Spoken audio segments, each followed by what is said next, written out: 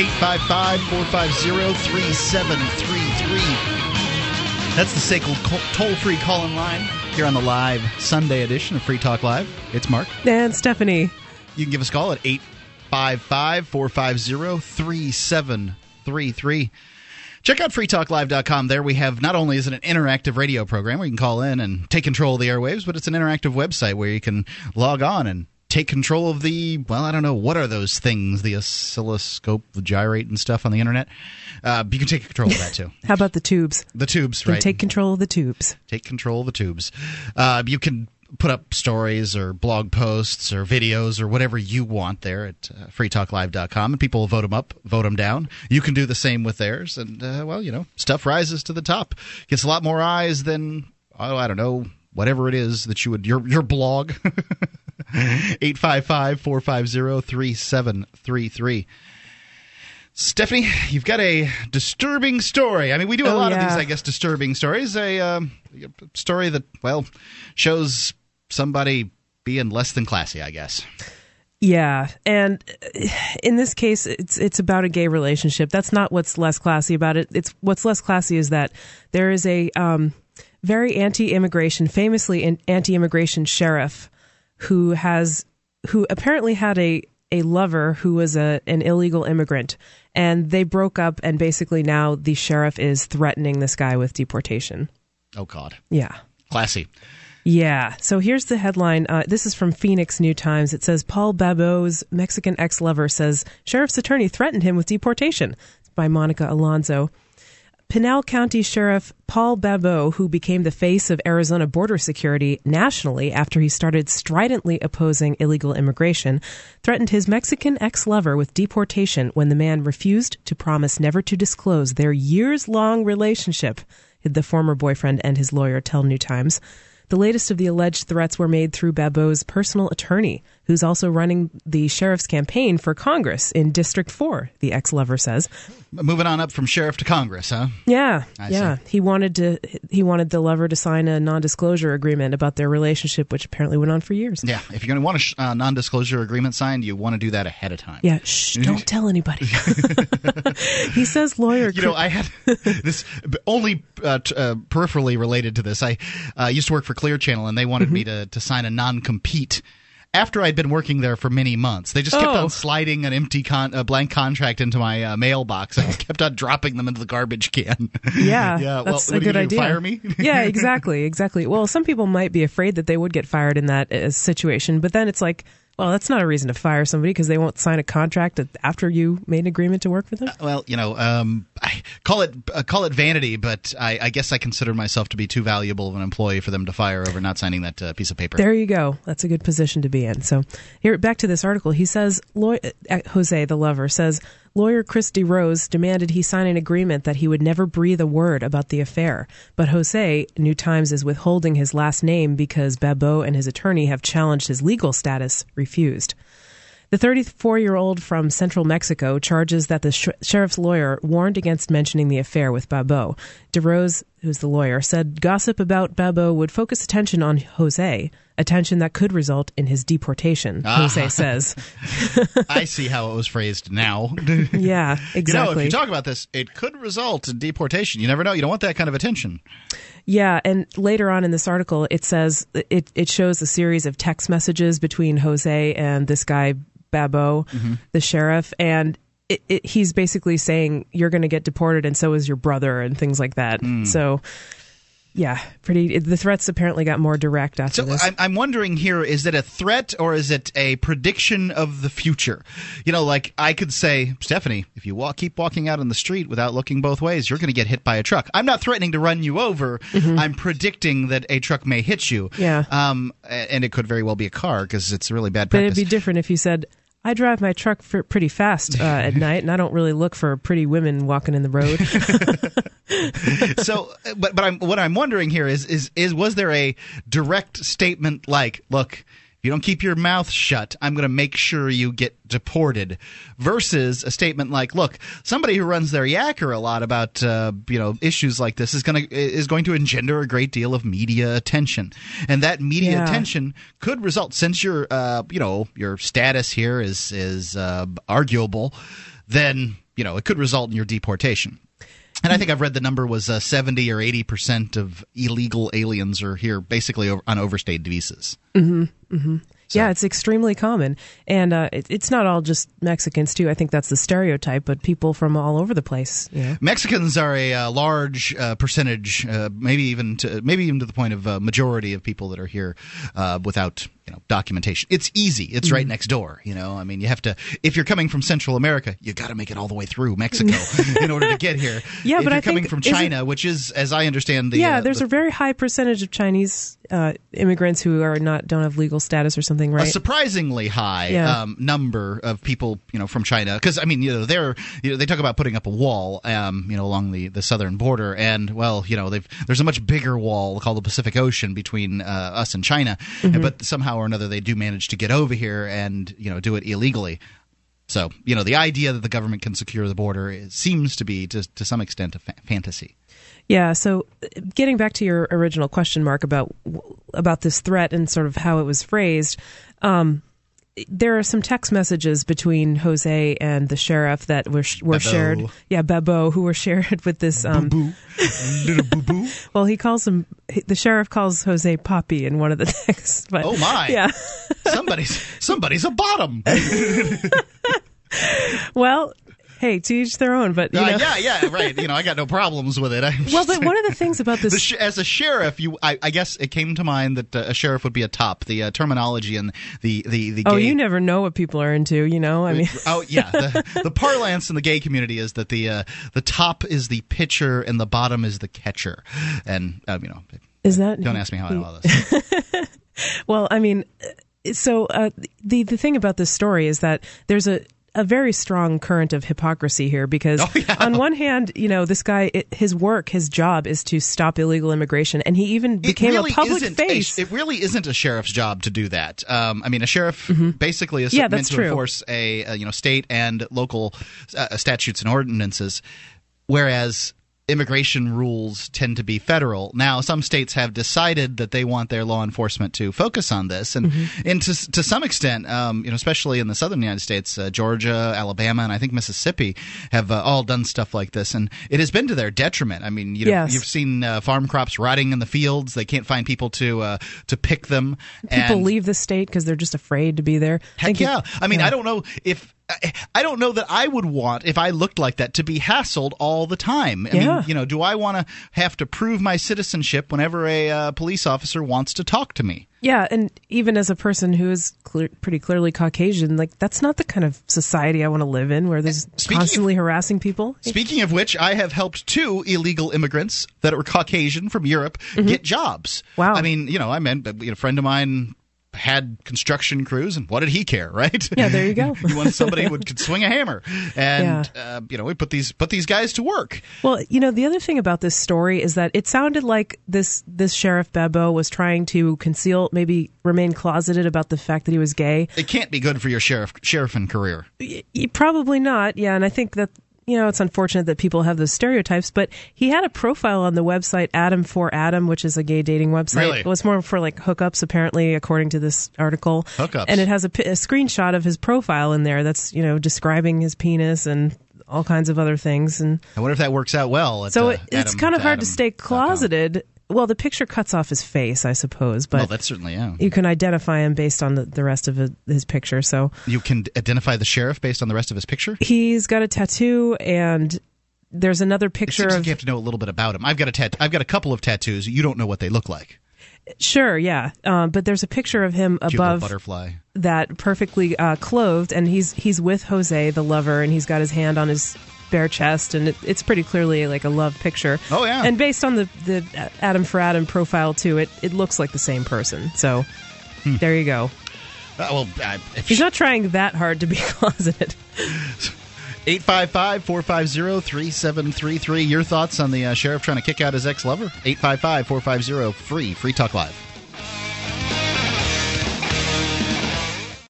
If you want to move to the Free State and you're looking for some real estate, well, I know a guy who's really great. It's the Porcupine Realtor. Do you want a home with 20 acres, a lakeside cabin, any takers for renters? Buy fires and showers too. Mark Warden is the guy for you. PorcupineRealtor.com.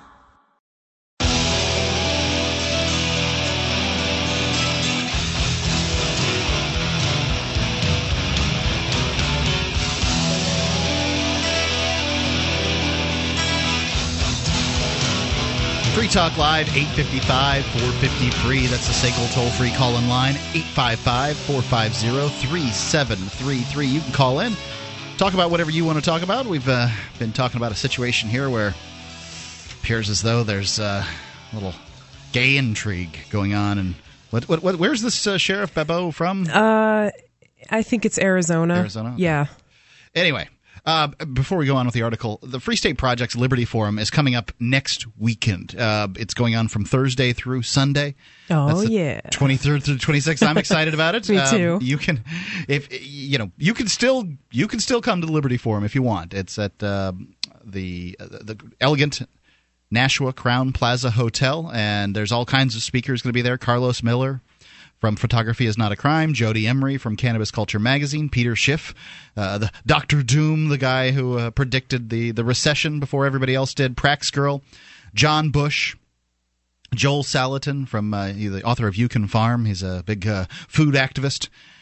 If you go to freestateproject.org/Liberty Forum, you can get your tickets there. Sign up with coupon code FTL2012 in order to get a 10% discount. There are several different types of tickets, whether you want meals or not, or which days you want to be there. It's freestateproject.org/Liberty Forum, coupon code FTL2012. So, Stephanie, go on with your article here. Yeah, so just for a brief recap, there's a sheriff in Arizona, Pinal County, named Paul Babot, and he is a very public face of opposing illegal immigration. He's very anti-immigrant, and apparently he had a years-long relationship with a Mexican man who was an undocumented immigrant, or his legal status was in question. Yep. And then allegedly used his attorney, the sheriff did, to threaten this guy, Jose, who's withholding his last name for fear of, being deported. He probably felt pretty secure in his status there prior to that when he was, messing around with the sheriff. Yeah, I suppose so. And this is very interesting. So allegedly this Jose was threatened with deportation as well as his family. It says Jose says he met Babot in October 2006 on gay.com, a dating website. What started with an online invitation from Babot for the two to get together, he says, turned into not only a personal relationship, but a professional one. Jose says he created and maintained Babot's campaign website. Oh, my. His Facebook page and his Twitter account. So he's got campaign staff that's illegal aliens, bringing gay folks in from Mexico and giving them jobs. I mean, this is just too good to make up, you know? Yeah, it's sorted. It's the hypocrisy. Babot didn't pay him for his online services, he claims. So maybe, gay Mexican slave labor. Yeah. Nice. Right, exactly. And now he's threatening to send the guy back. Yeah. So Jose says Babot told him that he loved him and was with him exclusively, but Jose suspected Babot was lying. The relationship soured, and then Jose believes that Babot sent his lawyer after him.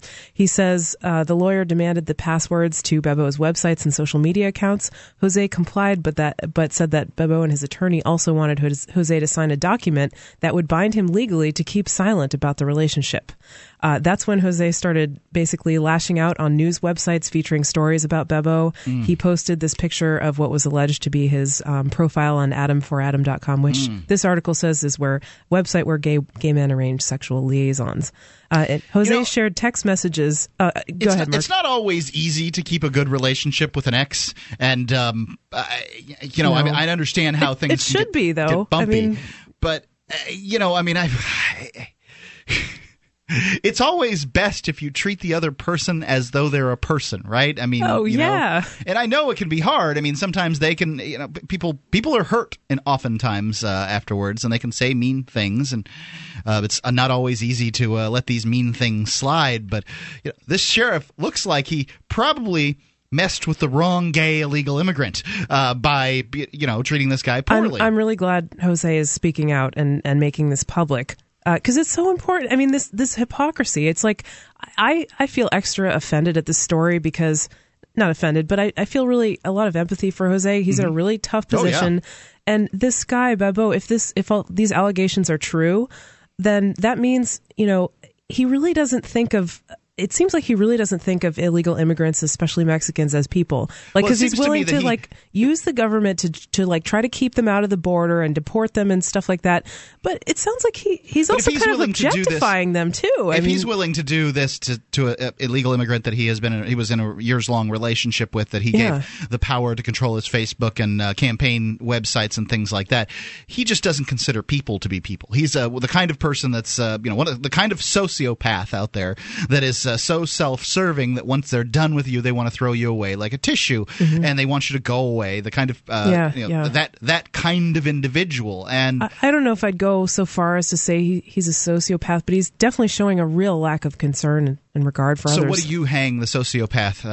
I just think that this is on? kind of a whole other subject, but I just think there's this popular book, The Sociopath Next Door, and there's all these things about 4% of the population to 25%, some people say, are sociopaths, and I don't think it's that high, and I don't think 20% seems helps to label people as sociopaths. A lot of people just label others as sociopaths when they don't like them. You know what I mean? Labels do have a tendency to dehumanize an individual. I can see how that I was using it in that fashion. But but he's definitely showing that he doesn't care about this guy. That kind of self-serving behavior is indicative of that kind of personality. I don't know what reaches the level of sociopathy. Actually, I don't even use the term anymore. It's one of those old terms they've thrown away, like melancholy. But I don't know. I've seen there are lots of books that have come out recently about sociopathy. Like I think there's a professor at Harvard who studies it and has written this book, claiming that there are 25% of the population are sociopaths, or whatever you can write today. Whatever you can write on pieces of paper. I saw an article today about how to spot a sociopath on a first date, and it was it was riddled with these inaccuracies. It seemed like, and it just seemed like, okay, if you go out with someone and they're kind of not really hearing you or not really treating you as you'd like to be treated, then they're a sociopath and they're dangerous, and it's like, if you're going to label someone a sociopath, does that mean what? They should be locked up and taken out of society, or what does that? What does that mean? I think to me, what it means is a person who has a sufficiently small amount of concern for their fellow human being. A lot of people don't have as much concern for their fellow human being as maybe we would like. But I have found that the very best... You don't have concern for your... Not much, honestly. But I have found... Do you think you're a sociopath, Mike? I think that I may exhibit some of these terms, but I'm speaking to all the other sociopaths out there. If you don't want to be treated like a sociopath, don't act like one. Well, that's the thing about so-called sociopaths. They don't act like them. They're very charming and charismatic, usually. That's what they say. But...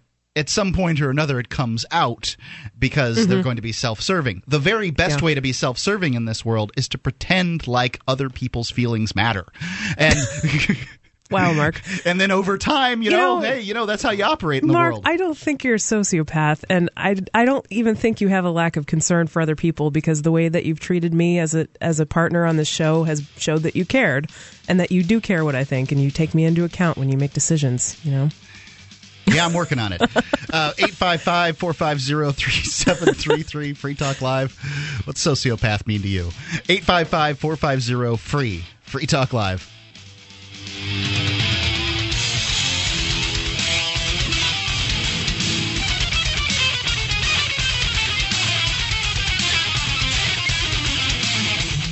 Hi, I'm Mark Craighead, founder of Crossbreed Holsters. Are you looking for a concealed carry holster? Crossbreed Holsters is the home of the world-famous Super Tuck, the most comfortable concealed carry holster on the market today. Try one out and see how truly discreet and comfortable carrying concealed can be, and find out why we call it the ugliest holster you'll ever love. We are the standard others try to imitate. Get the original. Get your Super Tuck at crossbreedholsters.com. Again, that's crossbreedholsters.com.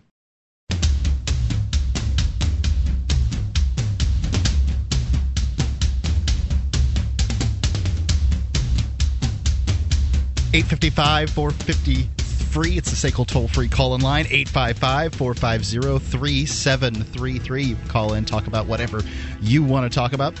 We've been, bandying about the idea of sociopathy, talking about this this clearly self-serving sheriff who is trying to get his ex-lover deported because revenge. Not exactly even sure. Yeah. And, speaking of serving oneself, gold.freetalklive.com. If you buy your gold and silver there, you can serve yourself by getting the metals, the precious metals that you wish to have, whether they're gold and silver. Lots of people getting gold and silver right now as a hedge against inflation, investment, barter currency. Just saw an article this week, which, a lot of these articles are kind of they bolster your own position. You tend to read them if they bolster your own position. And this article was on Mercury dimes, and I'm a big fan of Mercury dimes because they're small. You can do lots of trading with them back and forth. You can do business with other people that want to accept silver with them. They're clearly and obviously they're silver because they're 90% silver because they're a Mercury dime. Yep. And they're obviously not a regular dime. You don't have to look at the date and squint at it. I don't know about you. You've got nice young eyes, Stephanie. You can see the date on the coin. Hey, I'm wearing glasses. You're not. I have an uncorrectable vision problem. Gotcha. I suspect my vision is not as good as yours in those glasses. But gold.freetalklive.com. You can also serve me by going there and buying your gold and silver. We get a percentage of it when you do. Midas Resources, they take good care of you. Fast shipping, and they've got what they are purveying there. It's gold.freetalklive.com.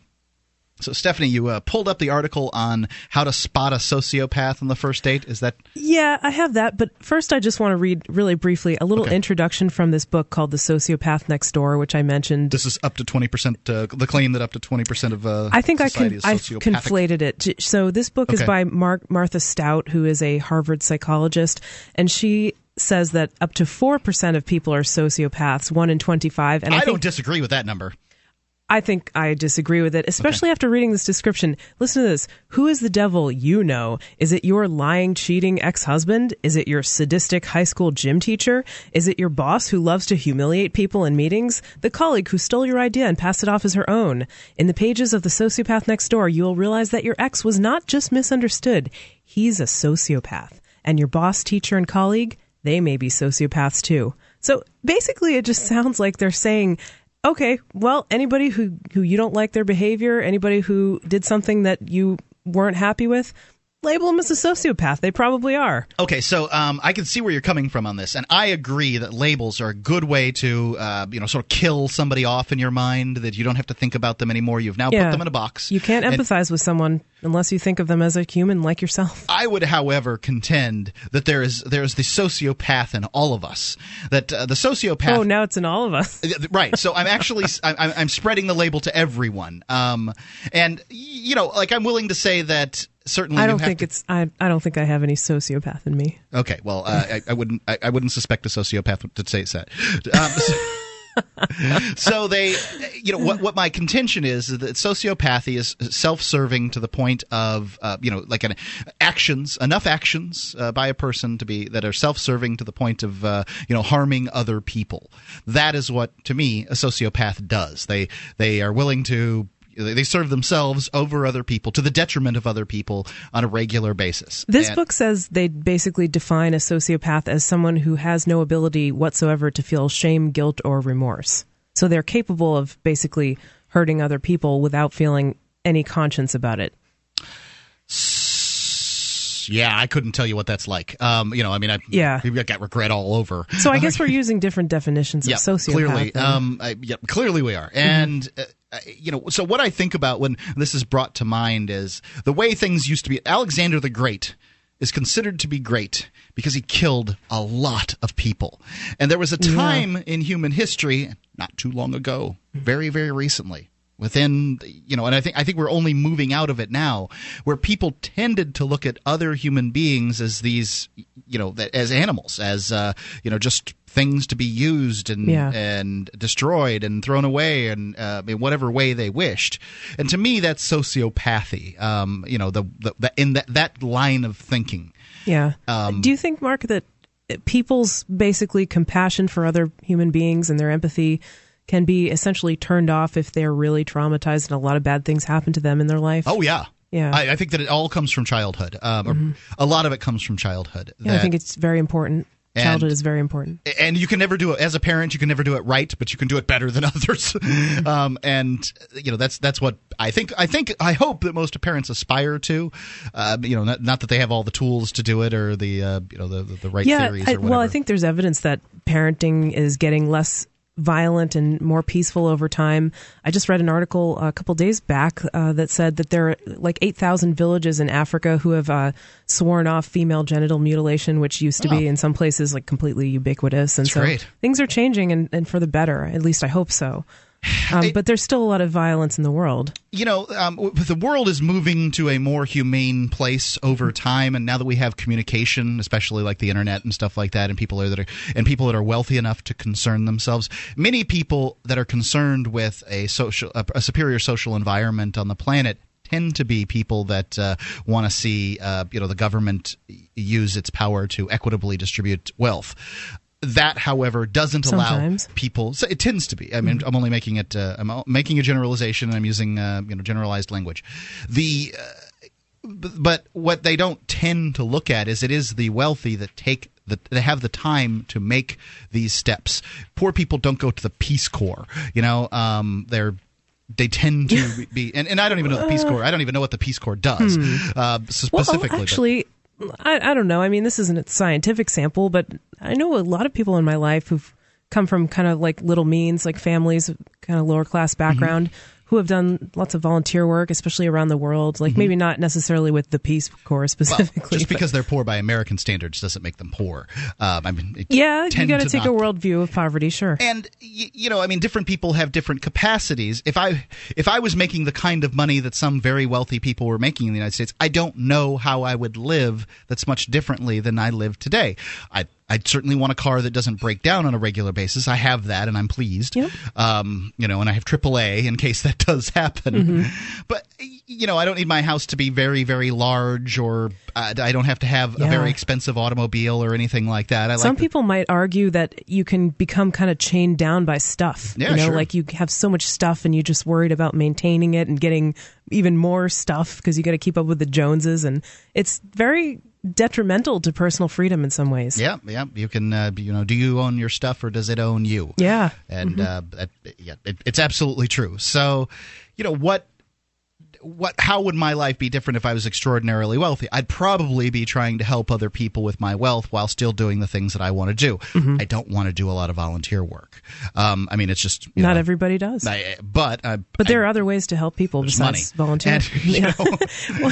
But right now, what my concerns are is taking care of debts and things like the average Americans. Mark, speaking of this whole topic of sociopaths and empathy and compassion for others, do you think that when people do charitable acts or ostensibly charitable acts, do you think that there is really a self-interested purpose in that? I do. Yeah, I do too. I think that makes you feel good. It gives you a psychological payoff. Absolutely. Yeah. I think that everything that everybody does all the time, they do in order to make themselves feel better, whether it's good or bad things that they do. And so that's why it's not personal. If somebody does something bad to you, it's not personal. They're living in their own little world, and they're attempting to make themselves feel better in that little world. And it's certainly painful when people hurt you. There's no doubt about it. But at the same time, that train of thought allows you to forgive a lot more easily.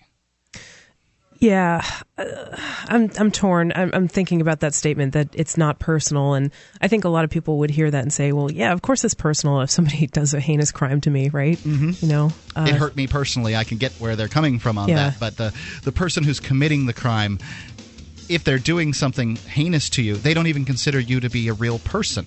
So they're not dealing with a person. They're dealing with an object or a thing. Yeah, I don't think that would make me feel better about it, though, to know that, It's a mental illness.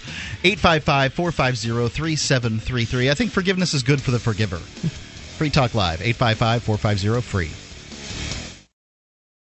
Here on Free Talk Live, we've been pretty excited about the Bitcoin. It's a decentralized, free market digital currency. You can learn more about it at weusecoins.com. But if you already have some Bitcoins and you'd like to spend them, you can spend them at spendbitcoins.com. When you spend Bitcoins on Amazon via spendbitcoins.com, Free Talk Live gets a cut.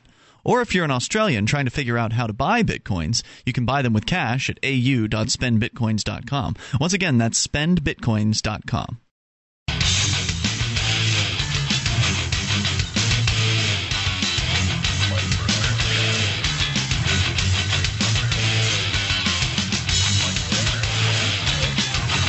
Free Talk Live, 855-450-FREE. It's a SACL toll-free call-in line, 855-450-3733. You can call in, talk about whatever you want to talk about. I guess we've been talking about sociopathy and the way it manifests or doesn't manifest itself, or the overuse of sociopathy. Yes. I'm certainly guilty of this, I've got to say. Check out archives.freetalklive.com. There, we give away completely selflessly more than 5 years. Yeah, it's completely selfless. It's completely selfless. There's no Why ad. should that be a virtue anyway? I mean, isn't everybody interested in themselves? Like, we wouldn't survive if we're not keeping our self-interest in mind. Self-interest is a virtue. Yeah. Now, exactly. I mean, but it has to be applied Getting all properly. Randian on me. I like Ayn Rand. I am feeling randy. The archives.freetalklive.com. Archives going back for 5 years there. You can get as many as you want. Well, I mean, I guess you'd have to. It's limited to the number that there are, but they're 5 years worth. Go get them at archives.freetalklive.com, completely free. It's archives.freetalklive.com. Stephanie, you have this article on how I can find out a sociopath on my first date with them. Yeah. I would like to preface this by just saying I think this is probably an example of how the label of sociopath is way overused. And I think the reason why books like The Sociopath Next Door and articles like this are so popular is because people want to label others as sociopaths. They're like, well, this person did something I didn't like, blame. So they must be a sociopath. Okay. You know, it wasn't my fault. It wasn't anything, you know, they're a sociopath. And so I can ignore them now. I come from the we're all effed up camp. So, you know, I don't tend to minimize people just based on, you know, some kind of label, because I'm not saying that's a label different than me. But go ahead. Well, how could you not be a little effed up if you grow up in this culture? I don't think there is a perfect culture. No. So tell me how I spot culture has cult in it. So anyway, so these are like the 10 ways from opednews.com that you can spot a sociopath on the first date. It says I'll just read you some of these top 10, Mark, and you can think of how many you fit. Okay. Charisma and charm. Got that one. Yep. Enormous ego. Oh, I thought you were going to talk about something else. Yes. Sexual magnetism. That's what I was talking about. Yes. Intense eye contact. Well, it's important to keep eye contact. I mean, you know, the sales books tell you to get eye contact, and now they're saying that anybody who has too much eye contact is so vague that anybody could fit it.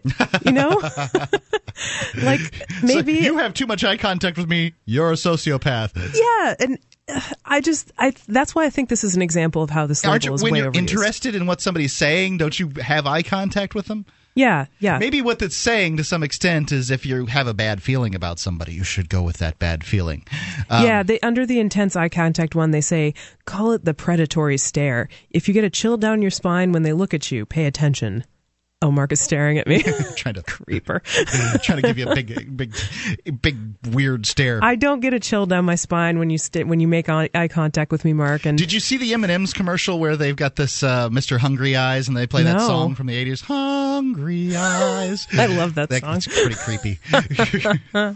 But yeah, okay. So and another one is they blame others. A lot of people blame others. Overly attentive. Right, they call and text blaming others, constantly. by the way, that's the golden pathway to unhappiness.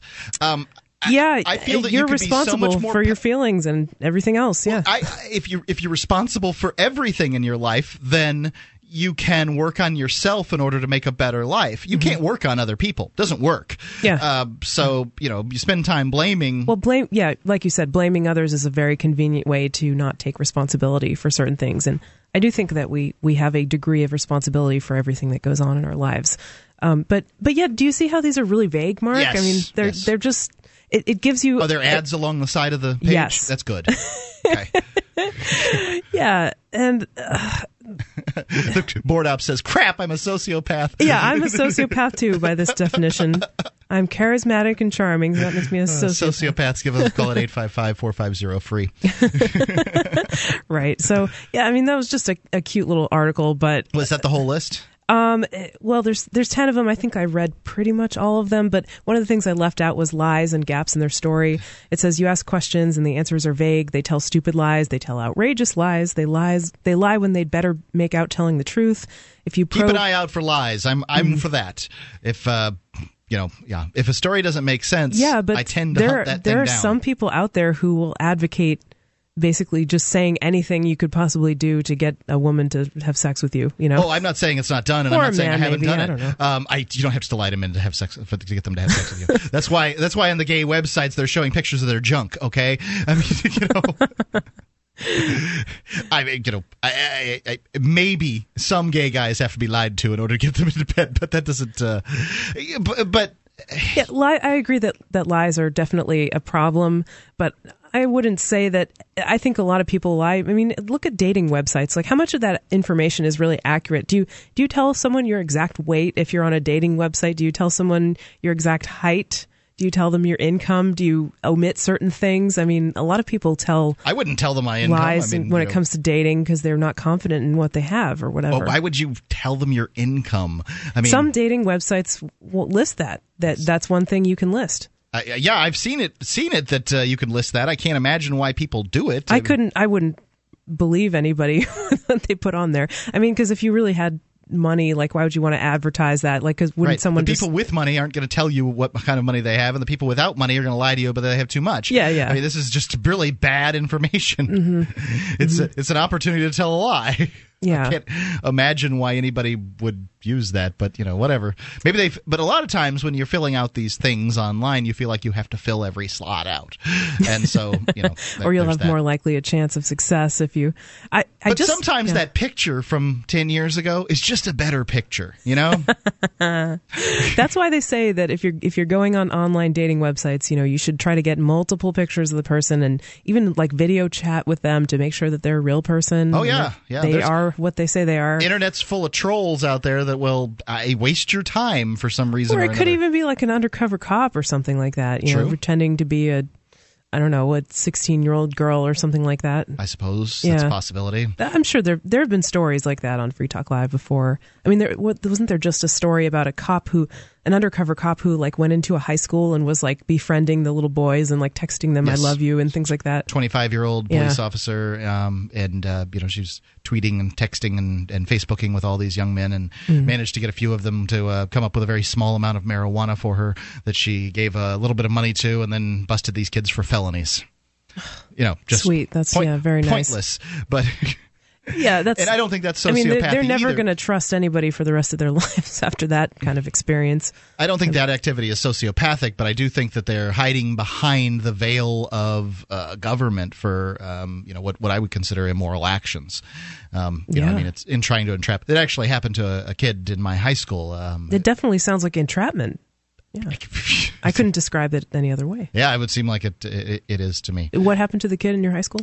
Basically, there was this female cop that came in and did exactly this. And, wow. I mean, he was, according to his stories, and these are the kind of things you can't know for certain. Mm-hmm. They'd done it, and wow. That makes I don't know what the rules are in the late 80s in Florida on statutory rape, but this kid was 17 at the time, maybe 18. And if you represent yourself to be someone that you are not and lie about every detail of yourself, I think that the person's consent who is having sex with the person they think you are is dubious in that situation. So she raped him. She raped him. It's getting close. It's a gray area. Some guys pay good money for that. Oh boy. Well, anyway, Mark. So I think that's it on the sociopath thing. I just wanted to make the point that I think it can get a little over the top. I don't disagree with your with your belief that people overuse the terminology, but at the same time, I think that when we're looking at sort of self-serving attitudes, that those are the ones that I will label sociopathic. Here, as a matter of fact, I've got a quote from the Wikipedia article here. It says, according to a pervasive pattern of disregard for and violation of the rights of others that begins in childhood or early adolescence and continues on to adulthood, as indicated by three or more of the following: failure to conform to social norms with respect to lawful behaviors, as indicated by repeated performing acts that are. So does that mean arrest. like half the people in Keene are sociopaths because they don't conform to social norms of following the laws? We haven't read all of the it's going to be two of the three. Oh, like a lot of psychological diagnoses. It's a what is it called? A Chinese menu. You know, you pick one from column A and one from column B, and then you have a sociopath. I love those. Well, I'm just saying it's a nebulous definition. There's no test for it. You know. So I'm wary. I'm skeptical of that diagnosis. You're going to leave them with a briefcase of $1,000 they run off of it. They fail the test. 855-450-3. Well, you wouldn't need a briefcase for $1,000, would you? It's an expensive test. Pennies. 855-450-FREE. Free Talk Live.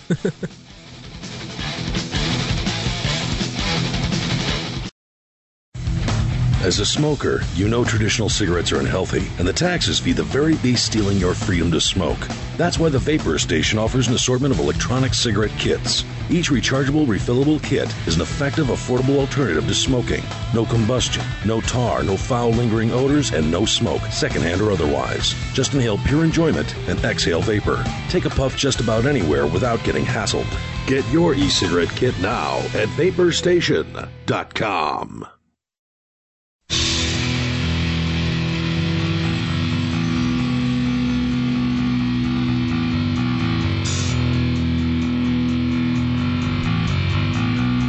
Free Talk Live, 855-450-FREE. That's the SACL toll-free call-in line, 855-450-3733. Call in, take control of the show, 855-450-FREE. At freetalklive.com, we've got lots of different ways to listen to the show. Not only are we on more than 100 great radio stations across America, but we're on XM. On Sunday nights, we're on Extreme Talk. We're also on free-to-air satellite. If you've got a free-to-air satellite dish anywhere in North America, you can listen to Free Talk Live. Live streams at just go to listen.freetalklive.com. There's the webcam. There's a link there, but it's the direct one is cam.freetalklive.com. And listen lines, telephone numbers that you can call in anywhere in America and listen to Free Talk Live right over your cell phone if you can't listen any other way. It's listen.freetalklive.com. Stephanie, you've got an article on one of my favorite things to talk about, one of these bizarre things that I enjoy discussing, the American 1 cent piece. Mm-hmm. And not just the 1 cent piece, but the 5 cent too. Oh, really? This is mostly focusing on pennies, though. So this is from Silver Underground, the blog for the Silver Circle movie. If you go there, you can see the trailer for it. Mm-hmm. It's like a animated film that's coming out soon. But the guy who put it all together, Pasha Roberts, and I actually really enjoy sitting down and talking about things like this. Go ahead. So the headline is Fed Friday, change we can't believe in. We can't believe in. At current metal prices, it costs 2.4 cents to make a penny and 11.2 cents to make a nickel. 2.4, more than twice the base value. Yes, costs 2.4 cents to make a penny, and how much? 11.2 cents to make a nickel. More than 11 cents, more than 2 cents to make a penny, more than 11 cents to make a nickel. Okay, great. Yeah, and I mean, if you add that up, the government is really eating a lot of that cost, right? It's nuts. Yeah. I mean, well, I'm sure they make up for it because, hey, they're the government. They can print money, right?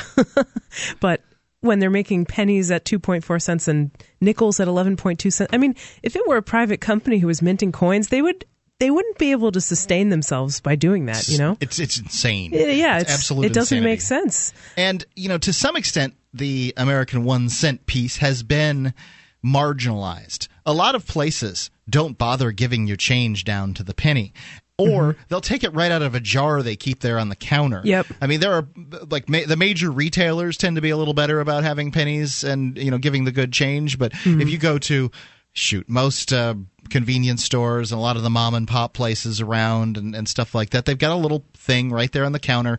It's full of pennies. Even nickels and dimes. Like, I remember when I was a kid, you could buy candy or gum with nickels and dimes, but now it's a quarter, 50 cents, $1, It's $1 for a candy bar, and I hear Michelle Obama's mandating that they need to be smaller. Oh boy, it seems like they're getting smaller anyway, aren't they? It does seem that way. Because of inflation, so they just, they keep it the same price, but they make the package smaller. Yeah. Anyway, if you want one of those giant king-size Snicker bars I used to get, 15 years ago, you'd probably pay $3 for it now. Yeah, especially at the movies. It doesn't even make any sense. That adds like 5 times the price. If you're gonna buy candy, you might as well buy it in the large packaging at the bulk store. The bulk store, as opposed to getting it at a convenience store. Because it's $1 for a soda.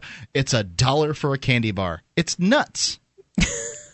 You're mad as hell. You're not going to take it anymore. Well, I don't take it anymore because I don't buy much of that stuff. Yeah, it's probably not the best interest of your long-term health to be eating that stuff anyway. But I had a slip up. It this shows last inflation. Week. Oh, you did? Yeah. You want to talk about that on the air? Well, I had a caffeinated soda, and I went on the air, and nobody knew. Oh boy! So then the next day, I had another, and then I said to myself, "Living on the edge. You've got a problem, Mark. You've got a problem again." And so I, stopped. I didn't need it. Yeah, I don't need it. Wow. Okay, well, back to this article. It costs 2.4 cents to make a penny and 11.2 cents to make a nickel. It says, I got to tell you, it's truly sickening to watch mainstream talking heads report this and laugh like it's just some goofy piece of trivia and not a really bad sign for the long-term health of an economy. Yeah, no doubt. But don't worry, our fearless executioner-in-chief has the answer. This week, President Obama asked Congress for permission to change the mix of metal that goes into these coins because apparently the zinc and tinfoil they're made of now is just too expensive. Right. Never mind the long-forgotten days when they were actually made of copper and nickel. Indeed. Pennies used to actually be made of copper, but now they're only copper-plated. Since 1982, pennies have been 97.5% zinc, which is about the least expensive metal you can find except for steel. Get this. The administrative overhead alone to make a penny costs half a cent, so even with the cheapest alloy they can concoct, they can't get it cheap enough. Here at Silver Underground, we often talk about you could bring down the government just by hoarding pennies. Yeah. Exactly. Well, it sounds like pretty soon. I've heard talk of them like phasing them out. You know what I mean? Like phasing out pennies. That's the point I'm trying to make. If they didn't make any more pennies, it wouldn't matter. Yeah. They're irrelevant. People would just start making prices at the 5-cent break, or they'd round up, they'd round down. But how many people out there are going to get really upset if they lose or gain 3 cents on a sale? Mm-hmm. Exactly. I think they would just round up to the nearest 5 cents or whatever. The states could set their sales tax. Most states have sales tax. Could set their sales tax laws to be such that they, essentially round out prices to the nearest nickel. More money for them, right?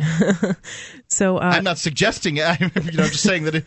Don't give them any ideas. You don't need this thing. The American 1 cent piece is it's a white elephant. Yeah. Have you ever seen those machines, Mark, that you can get? I think some of them are in like tourist sites. I think they used to be at like the Old Man in the Mountain in New Hampshire, where you can put a penny in and it basically smushes the penny with a roller that imprints it with some kind of a stamp. And then you have like a commemorative oval shaped thing that once was a penny. Sure. Well, technically those are illegal. That's destruction of currency or defacing of currency or something like that. And, realizing that was a big shock for me because it was like, wow, they're really? everywhere. You could be a criminal for just putting one of these pennies in these machines. I think what they really don't want people doing is getting currency and melting it down for the base metals. Because if you make a penny for 2.4 cents and then somebody melts down something they paid a penny for in order to get the penny and a half worth of metal out of it. Yep. By the way, you wouldn't be looking for new pennies; you'd be looking for old ones in this case. But actually, the old ones tend to some extent, they bolster the new ones just because they're out there and people are still using them. Every once in a while, you still run across a wheat penny. Yeah, absolutely. So, and actually, just going along the lines of what you just said, Mark, it says in this article, at Silver Underground, we often talk about the melt value of an old silver dime, but we're getting to the point now where spikes in the zinc market are putting the U.S. Mint over budget. These days, it's nickels that are made mostly of copper, 75% copper and 15% nickel to be precise. But even without the overhead, the raw melt value of a nickel is about 6 cents right now. So basically, the nickels of today are what yesterday's pennies were. And the pennies of today would not be worth the effort of salvaging the metal in yesterday's economy. And it's still not cheap enough. So, yeah, these things, it just kind of shows the effects of inflation, the increase in the value of different metals as opposed to U.S. currency, and it seems pretty obvious that the dollar is kind of going down in flames. Right, at some point and or every another, denomination thereof. At some point or another, they're going to have to use like Pez candies for pennies. I mean, it's it's getting ludicrous how much the dollar has been debased. And if you take a look at 1913, what you could buy for a certain amount of silver versus what you can buy for it now, it tends to be pretty much steady. Pretty much steady. I mean, there's certainly fluctuations in metal and stuff like that, but it's pretty steady compared to the United States dollar, which has lost something like 97% of its purchasing power in that amount of time. And that doesn't help the American people. That helps the 1%, if you want to use that terminology. Yeah, because the ones that are politically connected and who have connections on Wall Street and stuff are the ones who see the new money first. Like when the government prints money, it has to work its way through the system so that everybody understands that, okay, now there's more dollars, there's more money out there, the value of each one is going to be less. And by print, you really mean, because the government doesn't really print money anymore, it just enters stuff in that's computers. True. But by print, you mean, it's a little easier to explain it using that metaphor, the new dollars that are really, ones and zeros, digital currency, they go through the big banks into the other banks, and they go into the Wall Street companies and that kind of thing. These companies that get the huge this huge help from the Federal Reserve, and it doesn't help the little guy. All their savings is just depleted over time. Yeah, by the time those newly printed or oldly printed money gets to them, it's already worth less. Inflation has already the market has adjusted. Yes, and the money that they had in savings has been diminished too. It discourages saving. 855-450-FREE. Free Talk Live. 855-450-3733.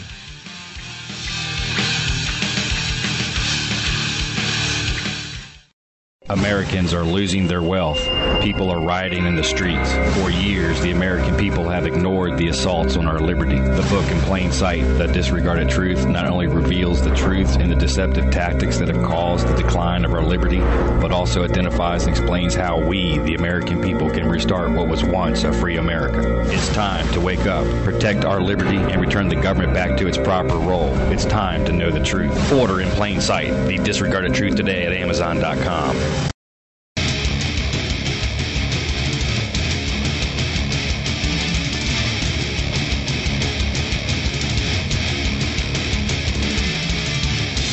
One 855-450-3733. SACL toll-free call-in line here on the live Sunday edition of Free Talk Live with Mark and Stephanie. It's 855-450-3733. Real quick, you don't have enough time to sit down and read a book anymore?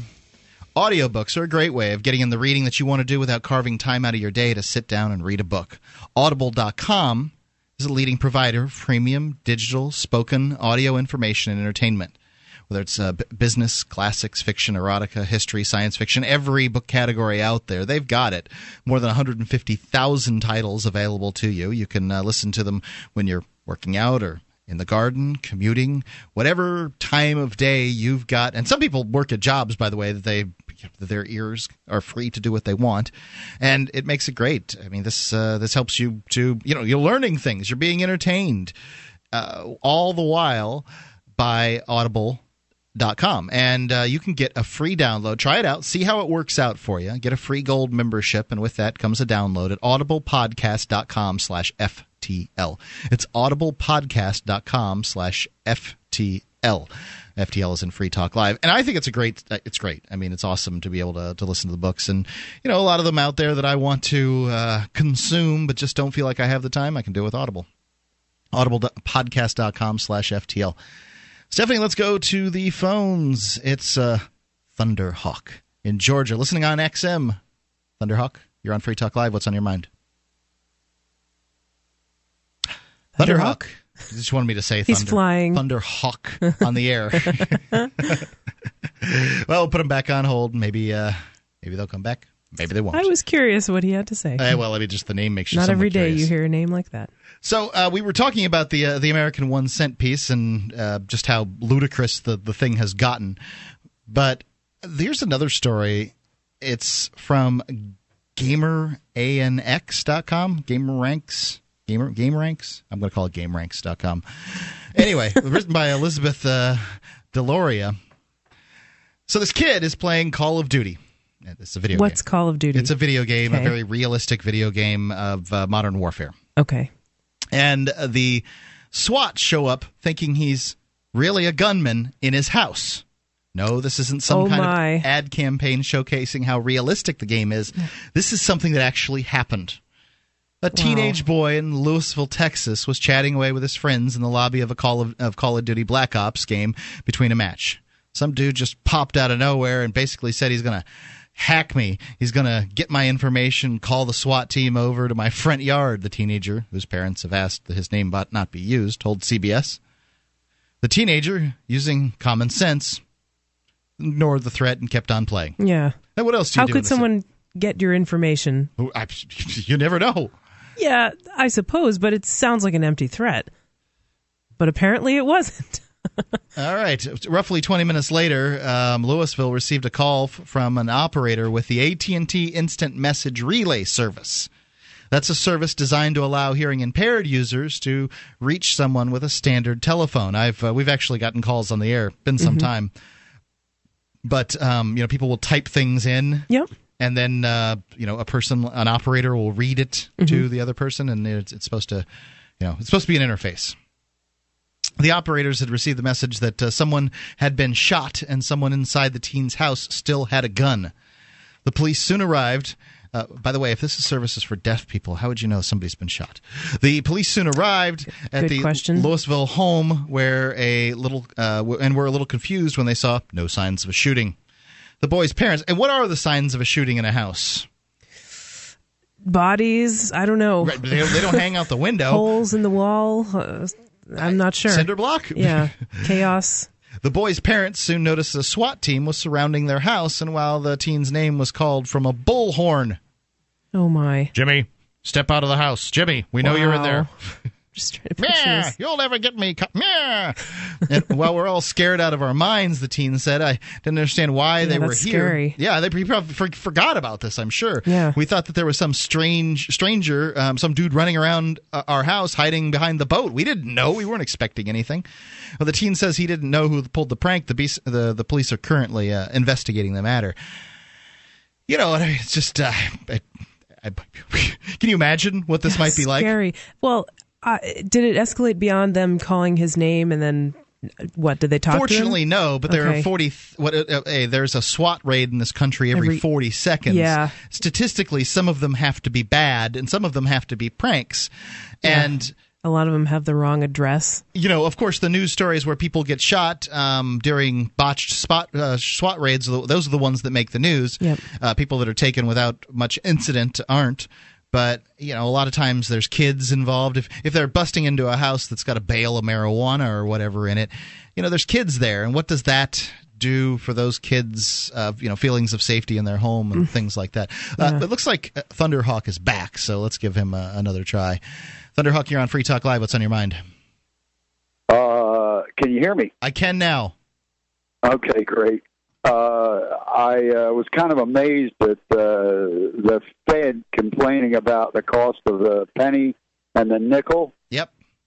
For coins that would last 75 to 100 years in circulation.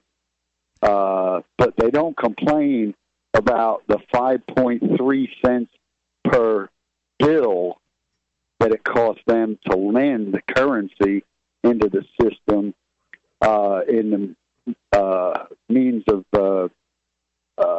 business loans and mortgages at full face value. Can you explain where does that 5.3 number come from? Or I'm just a little wondering. Okay. All right. What happens is the Fed needs currency to put into the system. They call the Treasury. The Treasury orders the mint to print the money, whatever denomination it is. And then the Fed pays the Treasury 5.3 cents per bill, regardless of denomination. Yeah, right. It doesn't matter how many zeros is on it. Yeah, it doesn't make a damn bit of difference, okay? And then they lend it back to us at full face value. Sure. They don't bitch about that, do they? No, that's a pretty good deal for them. So, I mean, it's just crooked as hell. So we should do all our business in pennies. Yeah, that's it. That way they would lose. That's right. But they won't lose on a penny and a nickel. They won't? Yeah, they'll find some way to get it so that they benefit. Just tinfoil. Yeah. Thunderhawk, thanks for the call. 855-450-3733. He's pointing out, the crooked system as far as the creation of currency and what it costs the government to create currency. It doesn't cost them anything. They just make it, and what are you going to do? Live with it, citizen. You don't have to like it. You just have to live with it. And every time I don't have to live with it because I like to try to make use of alternative currency, barter, other things if I possibly can. But what percentage of your transactions a week are? Some. It's getting more. Yeah, I mean, it's nice to be able to do it. There's no doubt. I still use FRNs for sure, but your rent or your mortgage. It's difficult at least. to pay. I'd like to see other options, and so I try to live that principle if I can. Your call's up next, 855-450-FREE, Free Talk Live.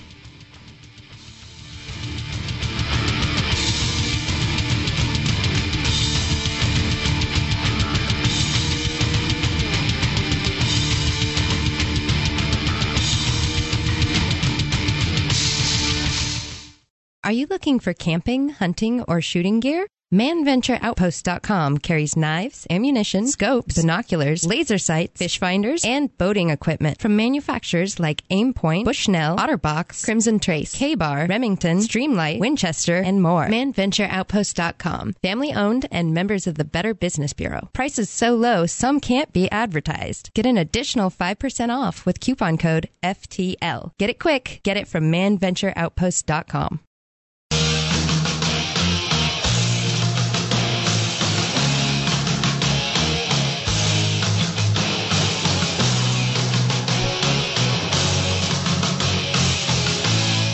$855-450-FREE. That's the SACL toll-free call-in line. 855-450-3733. Call in. Take control of the airwaves here on Free Talk Live. Mark. And Stephanie. It's live Sunday edition. 855-450-FREE. Have you ever been the victim of an injustice and then decided to do nothing about it because attorneys are just too expensive? Jurisdictionary.com is a course for people who don't have attorneys. It arms you with information on how to use the court's rules. And if you don't know those rules, you're fighting in the dark. If you don't know how to, motion the court or make objections, upon what grounds to make the objections, you're going to lose. And to some extent, no doubt, it's practice. But you need to have the workbook too. And Jurisdictionary.com is the workbook. It works for plaintiffs or defendants in civil or criminal matters in state or federal courts. Costs less than an hour with any good attorney. And the 4-CD course is so easy the average 8th grader can learn it in a weekend. You could have instant access online to Jurisdictionary.com, and of course you'll get the 4-CD package in the mail. It's a great value. They also give you lots of free things on their website, free weekly tips and tactics, newsletters, and a free legal dictionary, free videos. Buy the course. When you do, remember to use the pull-down menu. When you check out, let them know you heard it from Free Talk Live. It's Jurisdictionary.com. All right, let's go to the phones. Mike in Virginia. Listen on XM. Mike, you're on Free Talk Live. What's on your mind? Hey, how are you guys? All's well. Hey, I've heard a lot about this redistribution of wealth. I mean, rob and Peter pay Paul, the rich give to the poor. I don't know. I mean, is it right? Is it wrong? I mean, in one hand, I think, we take from people and give to others. I mean, in what world is that right, I don't know. Yeah, Mike, I agree with you. I think that it's only charity if it's done voluntarily, from the heart. And I don't think that's possible to force. And I definitely care about people who are having a hard time, maybe medical bills or whatever, circumstances beyond their control. I have a lot of empathy for them. But I think it's way more meaningful if you support them of your own volition rather than, for instance, having the government forcibly take money from you and give it to them. And it's not generosity if you demand that it's done to somebody else. Mm-hmm. And it's not very efficient either, the way that the government does it. Like, there's a lot of overhead. A lot of overhead. Yeah. And I think the main reason, though, like the real reason I would oppose it is because of the moral argument, essentially. I think, hey, we live in America, land of the free, home of the brave, and free is the real I think more nowadays it's becoming more towards the not. Yeah. Unfortunately, but and I understand. I mean, I am sympathetic. I understand that there are people that are in need, and I think that we can have some good programs, in our government that support those people. But I mean, how much of other people's money are we willing to take? Yeah, unfortunately, if government programs bottomless hole, if they manage to help some people, and maybe they do, but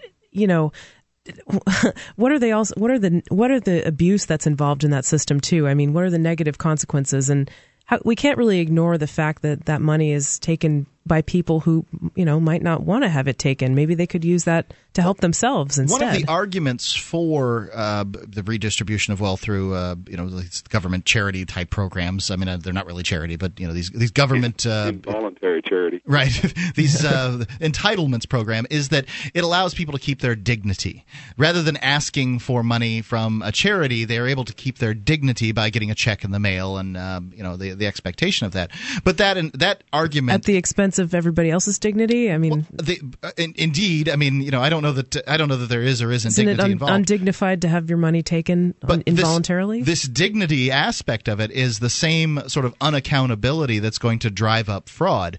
I know that insurance companies claim that there's the 25% of insurance claims are fraudulent, and they've got huge fraud departments that hunt people down and take video of them when they're making claims and all that kind of stuff. The government isn't hunting people down and taking video of people who are getting welfare checks, these meager welfare checks, frankly, or whatever. I mean, we really support a world where that's the case. I mean, the recipient receives everything and has zero responsibility.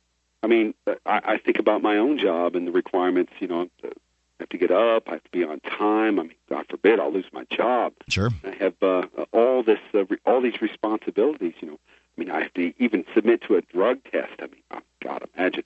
I mean, that's just ridiculous. I think that's unfortunate. But yet the people that receive the benefits have none of these responsibilities. None. They have. So, Mike, are you suggesting don't submit to a drug test? None of that. Are you suggesting that you think they should have to get drug tested in order to keep their welfare and stuff? Well, I would say that not. I mean, you say drug test to receive welfare. That sounds so terrible, but why not? Well, here I'll tell you why. And remember, I come from the socially I tend to be a pretty socially conservative dude, but fiscal issues are where I'm at.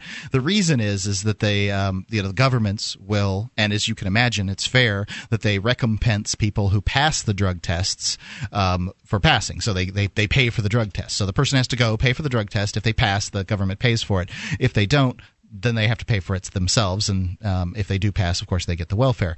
And like 97-point-something% of the people pass, and so the savings. There was a recent news item about this in Florida where they were drug testing welfare. They are doing it in Florida, and they've saved very little and spent a great deal on doing the drug testing. So it hasn't worked. I say if we're going to do drug testing, I mean that really is a good point. But, but still, I mean, I still have all these responsibilities, and sure, but yet the recipient, type person has none of the responsibilities. And, don't forget all the benefits, and not to mention all these programs that I pay into, involuntarily. I mean, taxes. Sure.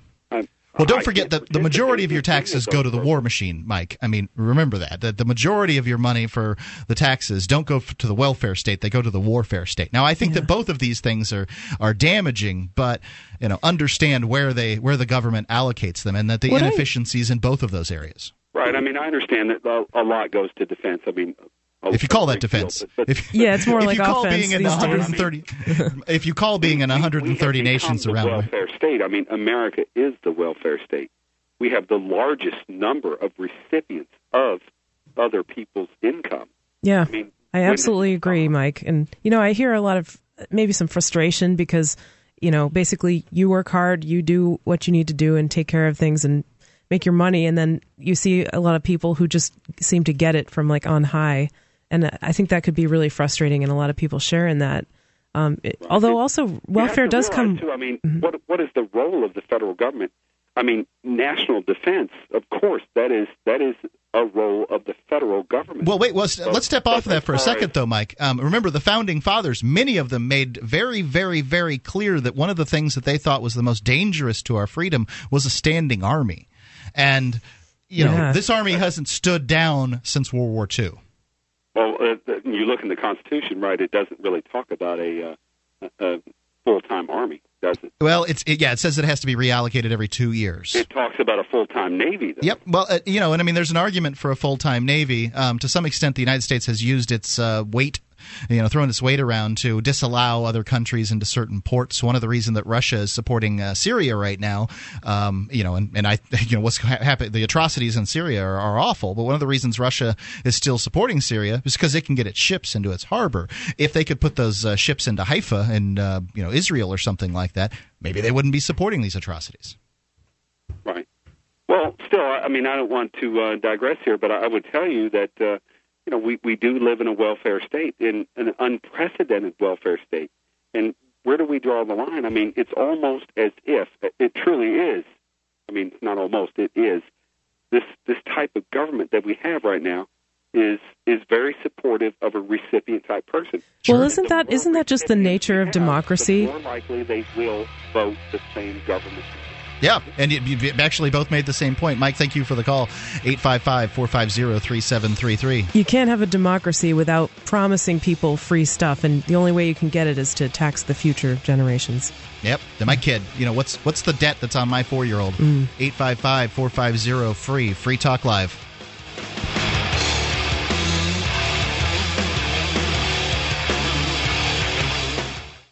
Fallen Angel Toys is a tasteful company for adult desires and fetish fantasy. Thousands of items. Vibrators, literature, blindfolds, lubes, and more. Great for bachelorette parties or serious lifestylers. We're a family-owned business with new specials every week. Discreet packaging and shipping and safe, secure checkout through PayPal. Use code FTL at checkout for 25% off your first time. No minimum purchase required. That's FallenAngelToys.com.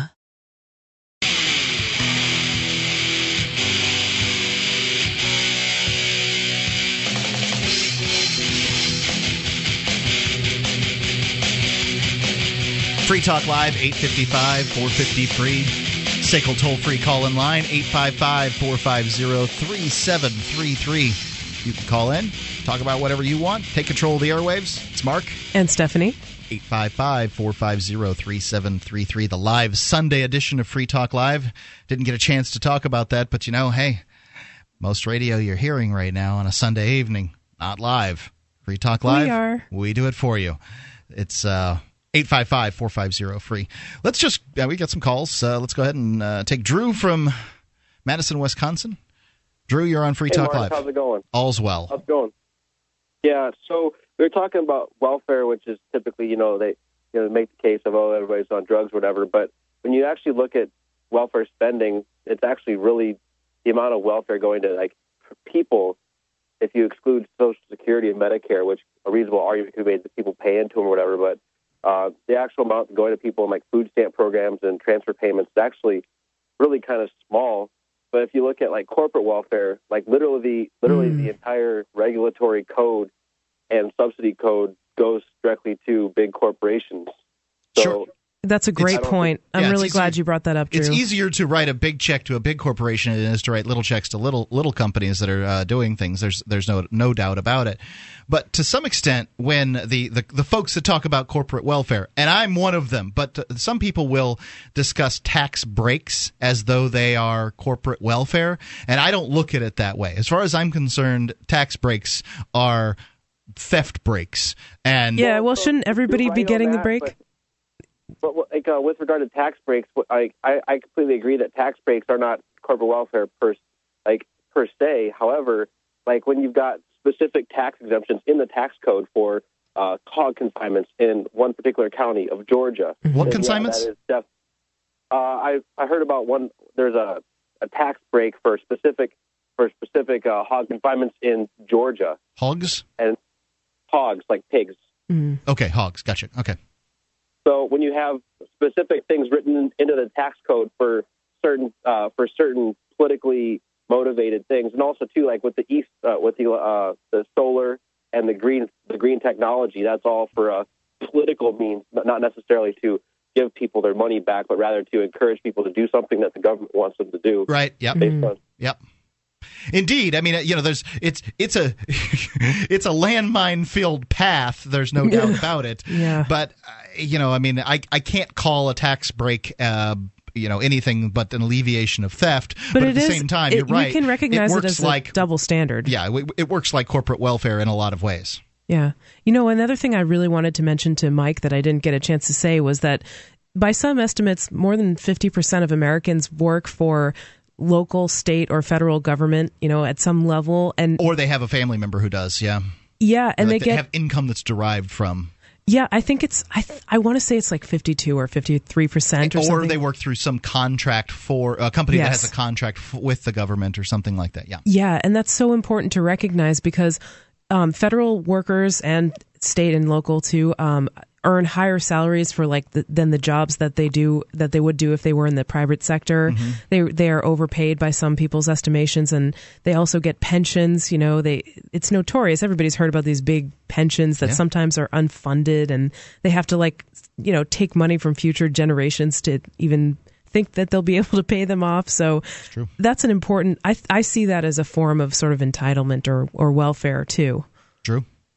Yeah. Well, I guess just to kind of wrap it up here, if they're going to be starting to drug test welfare recipients that are getting food stamps, they might as well start drug testing Jeffrey Immelt and other big CEOs of large politically connected corporations as well. Yeah, well, I mean, to me, let's talk about before the government's ready to drug test anybody. Let's start drug testing the government. Let's start with the politicians at the very highest offices, all the way down. And frankly, if you're going to be filling these highest offices in the land, you shouldn't have your brain addled in any way, shape, or form. So I want to include caffeine and alcohol for these people. If they're going to claim that having your mind altered in any way, shape, or form is sinful or bad or something like that, they shouldn't be doing it at all. Well, we already know that they behave hypocritically a lot of times. I don't even think that would be necessary. It probably costs a lot of money, right, Mark? Right. Well, like we said for the welfare. To me, it would be worth it.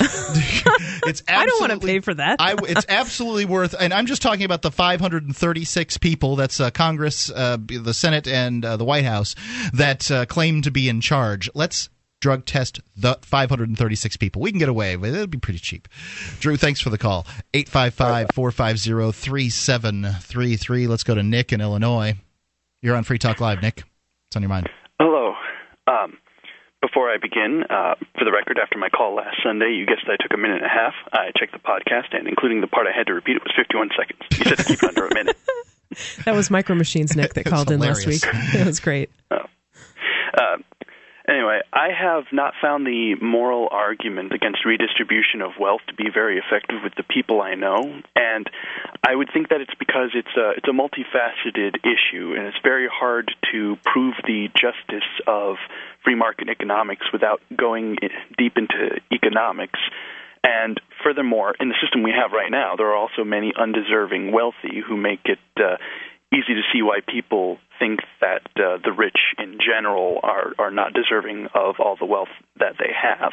Yeah, furthermore, that's true. Yeah, and then on top of that, there is an entire mentality which is very pervasive that taxation is not really coercion because people. Well, the first argument is people consent, the tacit consent argument. If you're staying in a country, then you're agreeing to its rules every bit as much as a person who hates their cell phone contract is still consenting to it, even if they complain loudly about it. The other argument is taxes are just the price of being a member of society, and those who won't pay are breaching that contract and need to be punished with imprisonment. So you should just accept anything. Right, and under that statement, then, I mean, the claim is, why not take 100%? I mean, if the government is good at taking 50% if that's the price of, of admission, then let's just take 100% of their wealth and then kick the money back out to them. I mean, that would be the way that I would rebut that statement. So, I mean, Nick, I'm curious, what do you think is a more effective way to address that question? I'm still searching for the most effective ways, but all I know is that in my own personal case, I came to the ideas of liberty first by the arguments from effect, and it took a lot of learning economics and things like that in order to see exactly why free market economics are more just. Because what I was taught in school, and this goes back to the old indoctrination problem, we read stories like Grapes of Wrath and The Jungle and all these basically propaganda pieces that make all these cases for why the free market should not be allowed to reign unchecked, because you get these horrible problems. And when you have an education like that, those ideas can stick pretty hard in the mind.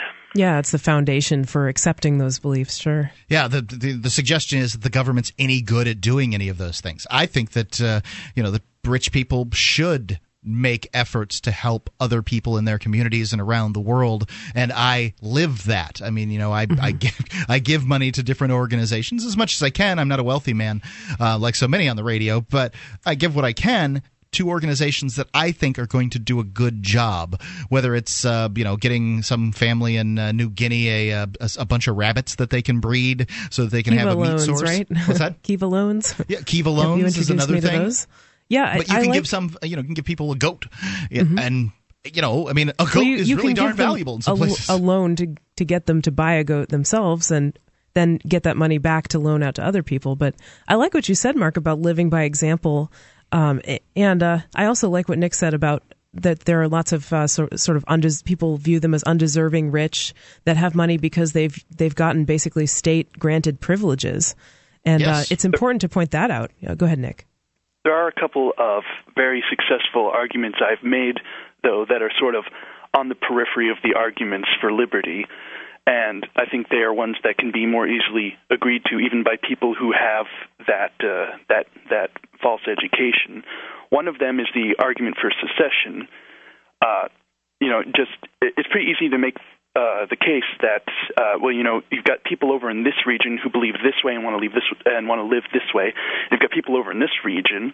So then, why is it that they both have to live under the same one-size-fits-all system? And the other argument I have made that I got a lot of support for was why do these services that some people believe in and some don't, like Social Security, why do those have to be tied to the land? Why can't they be international organizations that people who believe in that can sign on to? Makes sense to me. Yep, thanks for sharing, Nick. 855-450-3733. You can chime in on this or any other subject. 855-450-FREE. Free Talk Live.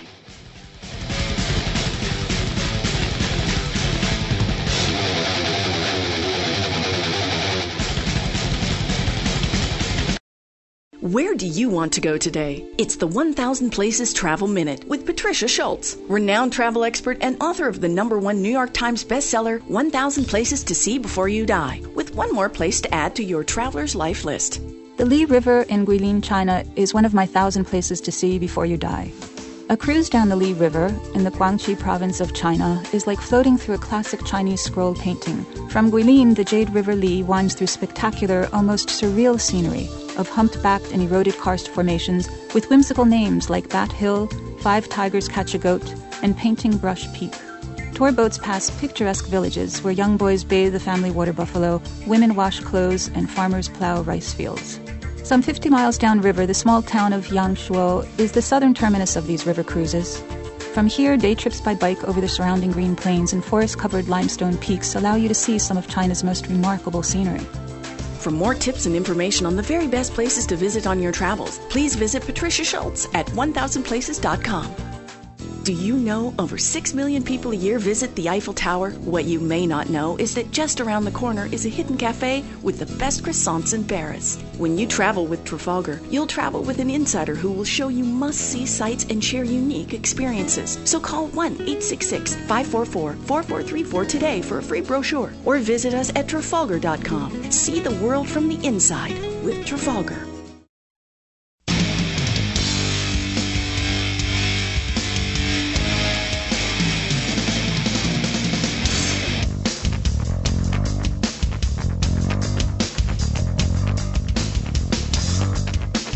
$855-450-FREE. That's the SACL toll-free call-in line, 855-450-3733. Call in, talk about whatever you want to talk about. We've been talking about welfare, corporate welfare, tax entitlements, tax breaks, that kind of thing. All this stuff, government-related. 855-450-3733. Check out shop.freetalklive.com. You can do the shopping that you do online, whether it's through Amazon or Newegg. Get the same great service and that you're used to, same great prices you're used to. And you help Free Talk Live in the process. It's shop.freetalklive.com. Let's go to Ed in Tennessee. Ed, you're on Free Talk Live. Ed, you're on Free Talk Live. What's on your mind? Hey, kindness is the language which the deaf can hear and the blind can see. Oh, I like it. Mark Twain. He's got a lot of good quotes. Yeah, he does. Samuel Clemens fella. I like that. I like to have a little meeting with him, Jesus, Noam Chomsky, and probably a few more I can't think of right now. But, I don't know if Mark Twain would like to meet with Jesus, but yeah, well, he's a good guy. Assuming Jesus ever existed, I mean, I'd certainly like to have a chance to talk to the fella. If he did, but it's just a little thought anyway. There's a couple of talking about the welfare fraud. I agree with the earlier caller. It's a drop in the bucket compared with the big picture. And I don't care if somebody cheats a little bit. I'd rather have a little cheating and for me to trust. If you another little quote, perfect order is the forerunner of perfect horror. I don't want everything perfect. I don't care if somebody cheats a little bit on welfare. And Stephanie, like that article, I don't know if you read it in the Atlantic, the brain on trial. Yeah, I did actually. We have a lot of mentally ill people. And who's to say who isn't? And it's a lot of people that don't want to get out here. Like that guy was complaining about getting up, working and stuff. I'm sick of it, too, having alarm clocks going off. Think about what we do for money. The clocks go off every morning. Just picture this. Everybody's jumping up, going here, going there. Well, and sometimes leaving their kids alone and stuff. You do understand, Ed, why somebody might be saying to themselves, why am I? And, the tax burden on the average individual is really high. Some would claim as high as 50% of your money goes to is essentially wasted in taxes of some level or another, state, federal. Hey, Mark. Well, excuse me. Hey, you're talking to somebody that pays. I pay quarterly taxes, but and I hate it. And I want a tax break. Hey, you ought to see this. That Tom Coburn. You were talking about the money to the super rich. Listen to this. We pay $18 million in child care tax credits. They get $74 million. Listen to this. These people are millionaires. And you're not paying if it's a tax credit. $74 million in unemployment checks. And listen, we pay $21 billion a year in taxes to them for their gambling losses, and this is from Tom Coburn. That's not paying. Republican prick. No. You can write off gambling losses, and that's not you're not paying it. It says here that it's a giveaway to millionaires, is what Tom Coburn is saying. I don't know who Tom Coburn is. Well, there are. Like I said, John Stossel has covered this before about the different tax, subsidies and like there are rich people that have farms, like a little bit of farmland, and then they get a ton of farm subsidies or something, and or they'll get much lower tax rates. And I mean, as far as I'm concerned, if you can put a beehive on your property, call it a bee farm, and you don't have to pay property taxes, I'm fine with that. I think that other people should know about it, but I'm fine with people being able to pay fewer taxes as a result. If I could call myself, Free Talk Live is a show that talks about morality on a regular basis. If I could call Free Talk Live a church, and I'm not entirely sure I can't, and get away with not paying any taxes, I'm not going to feel bad about it. No, that'll help the people who think Ian's a cult. but my point is, you shouldn't complain about anybody on welfare or anything. Well, if you're not paying any taxes, you certainly shouldn't. But the guy who called in sounds like your average working stiff who does have to do. And his concerns are perfectly rational and valid. I do too. Yeah. I have to do it. Like I said, I'm a contractor. Yeah, but I do care if people cheat. Quarterly taxes, but I'm not crying. I mean, I'm crying in a way that I do have to pay 30-35%. And that's just your income tax, Ed. Don't forget your property tax where you live, and the state income tax, and the sales tax, and then all the gasoline tax, and then everything you buy has gas tax included and corporate tax included, and all these other things. I mean, it isn't just 35% for you. It's probably closer to 60. That's what I'm saying. I mean, I don't like it. But I think all of it needs to be restructured. But all I'm saying is they're talking about drug testing people, like y'all talked about earlier, and that same the people. And think about it; it's counterintuitive, isn't it? Everybody would think the people receiving welfare are so bad doing drugs, laying around, and they do fewer drugs than the average population. Because y'all probably know 70% of employed people do drugs. Wow, I didn't know that. I don't know. I'm not going to claim. Does that include alcohol and caffeine? It must. Yeah, alcohol. Okay. Well, because think about it. What is it?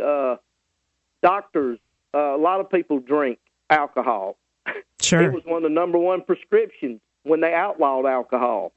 Yeah. Did y'all know that? Yeah, they had medical alcohol? You could still get it medically but during the early days of Prohibition, before it, as I understand, before it became a national thing, you could still get it for medical purposes. But Ed, when somebody calls in, you got to speak to them on their level, and that's why I talked to them, that gentleman, specifically about the costs of doing drug testing. And frankly, if drug testing made a lot of sense, I don't have a problem with drug testing anybody who gets any government money, whether that's corporate welfare, regular welfare, employees of the government, but specifically the politicians. I think that if they're going to pass down these mandates, they ought to have to live by them. There's a problem with that, Mark, in that that's an argument from effect. So then if it does turn out that somebody can say that, yes, now it makes sense to drug test people, then you would be completely okay with that? I don't care about anybody who's taking government money. If you're taking government money, you're taking the bait and the trap, as far as I'm concerned. That's about 90% of the people. Well, you mean through... I don't believe we should drug test anybody, but I do agree with you that if anybody's going to be drug tested, the ones writing the laws got to be drug tested first, and it won't even make it out of committee. No. It never has. It won't fly. Won't fly. Hey, Mark. Hey, Stephanie, I got one for you, and I'll get off here if you want to. And I don't want to get back into the spanking, Stephanie, but I know you'll like this quote. Okay, Mark, lay it on me. Take heed. Obedience out of fear isn't as effective as obedience out of understanding. Oh, I'd agree with that. Yeah. Absolutely. Thanks, Ed. Thank you.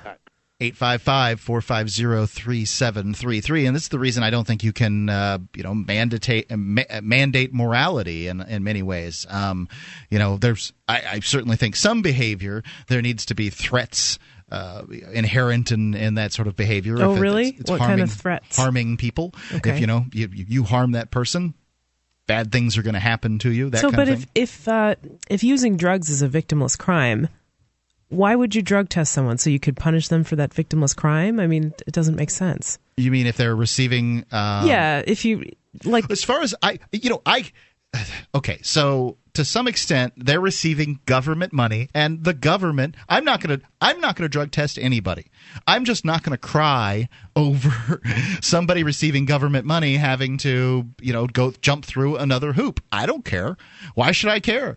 Why? Because it reinforces the idea. Unemployed, I didn't even take unemployment, and that's an insurance policy that you pay into, and I've paid into. Yeah. I just don't believe in it. I don't want to go through the hassles of dealing with the government. It's not from a moral standpoint. I just don't want to deal with those people. I'd rather go out and get a job driving a cab than take an unemployment check. I understand and that. I have no problem, and I don't think that there's anything wrong with taking unemployment. I don't want to do it. Yeah, I'd like to avoid bureaucracy in my life too. I'm just saying, if you advocate in any way for drug testing, you have to realize that perpetrates the idea that it's okay to punish people for that which is a victimless crime, and it's kind of an invasion of civil liberties, too. Well, I do think that drugs and alcohol are road bumps on the road to success. And should the government be dictating what's success, though? If you're receiving welfare, you are not successful. 855-450-3733.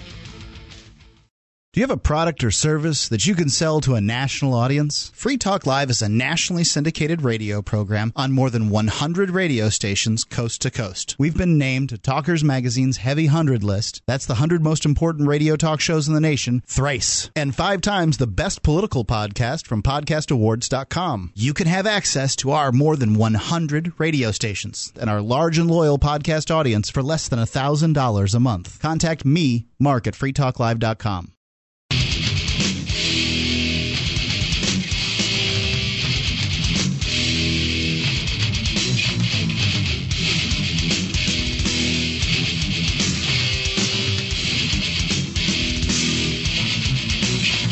Free Talk Live, 855-450-FREE. It's the SACL toll-free call-in line, 855-450-3733. You can call in, talk about whatever you want to talk about. Take control of the airwaves. If you're looking for camping, hunting, survival, or shooting gear, manventureoutpost.com's got everything the outdoors person needs, whether it's knives, ammunition, scopes, binoculars, laser sights, tactical flashlights, fish finders, boating equipment. They've got the best rates too, and a lot of people are looking at the best rates, looking for the best rates on ammunition right now. Go check it out at manventureoutpost.com. They're family-owned, members in good standing of the Better Business Bureau. You can get additional 5% off with coupon code FTL. That's FTL is in Free Talk Live at manventureoutpost.com. Get it quick. Get it from manventureoutpost.com. Stephanie, you got a story about the TSA keeping us safe? I have, 2 stories that are kind of along the same lines, but apparently there's a woman whose breasts were exposed to everybody during a vigorous TSA pat-down. This is what the article says, and she's gotten a tiny settlement, and this is from thesmokinggun.com. The headline, Tiny Payout in TSA Breast Exposure Lawsuit. Texan 24 paid $2,350 to settle airport frisking claim. Yeah, that's not too bad for a flashing. It's a non-consensual flashing. Oh, I see. The U.S. government, and this is really embarrassing, you'll see during the article, the U.S. government paid a paltry $2,350 to settle a lawsuit brought by a Texas woman who sued the Transportation Security Administration after her breasts were exposed during a vigorous frisking at the Texas airport. A vigorous frisking. It almost makes it sound like it's fun, but no. Records show. In response to a Freedom of Information Act request, the Department of Justice released a copy of the settlement agreement reached earlier this year with Lindsay Murley, the 24-year-old Amarillo woman who sued the TSA for negligence and intentional infliction of emotional distress in connection with the May 2008 incident at the Corpus Christi airport. So this has been like almost 4 years later, too. Not only that. Justice's terrible swift sword, you know? Yeah, exactly. The settlement does not constitute any admission by government officials of liability, fault, or wrongdoing. It also has some stipulations about the legal fees not to exceed 25% of the settlement amount. But Murley, pictured above, and she looks like a 24-year-old woman, pretty attractive, I would say. Charged in her lawsuit that she was, quote, singled out for extended search procedures. And that a TSA agent frisked her and, quote, pulled the plaintiff's blouse completely down, exposing the plaintiff's breast to everyone in the area. You know, it would seem that,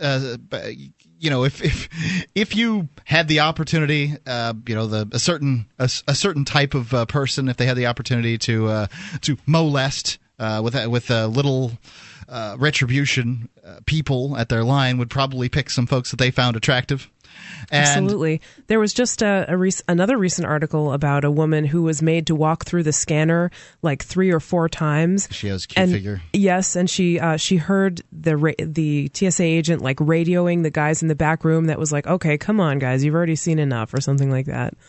Yeah. Funny. And then she was asked if she played tennis because she had a, quote, cute figure. Nice. You saw that, right? I did see the title.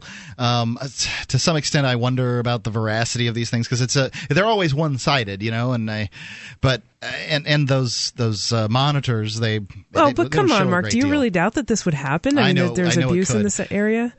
Do I doubt? I mean, where was America when this stuff was being brought on board? You didn't think it was going to happen, you know? I don't think they got really a choice. Anytime you put horn dogs in charge of this kind of behavior, you're going to have this kind of behavior. Well, anytime you put people Think of who a few are people I'd like to do some unaccountable, frisking too. I mean, what are you going to do? Everybody's a horn dog, but it's the unaccountability that's the problem, Sure. right? So TSA employees, Murley added, quote, joked and laughed about the incident for an extended period of time. I'm sure they found it amusing. After leaving the security line to be, quote, consoled by an acquaintance who had brought her to the airport, Murley returned to the line where a male TSA worker said that she had wished he was there when she first passed through. The employee, Murley recalled, added that he would just have to watch the video. Jeez. That's harassing to me. Yeah, that's pretty rough. Yeah. The incident left Murley, quote, extremely embarrassed and humiliated. Yeah, I bet she was embarrassed. I mean, I've never heard of, I know they supposedly pat you down all over your body and it's very invasive. Most people have complained about when they do this, they run their hand in between your legs and kind of move it around in there. I've never seen anybody complain that they actually had their chest exposed to everybody in the area. I go through the pat down procedure every time rather than going through the millimeter wave thing or whatever it's called. Mm-hmm. I'm not entirely sure. I'm not entirely sure of the health implications of that thing, and I don't intend to go through. And the last time I went, maybe it's the last time. Last time I went through, the guy patted me down in a very professional. I've never been patted down caressed so professionally by such a large man in my life. But I don't have the same inhibitions that a lot of folks do. Let's get this over with. You want to feel these? Fine. I have whatever.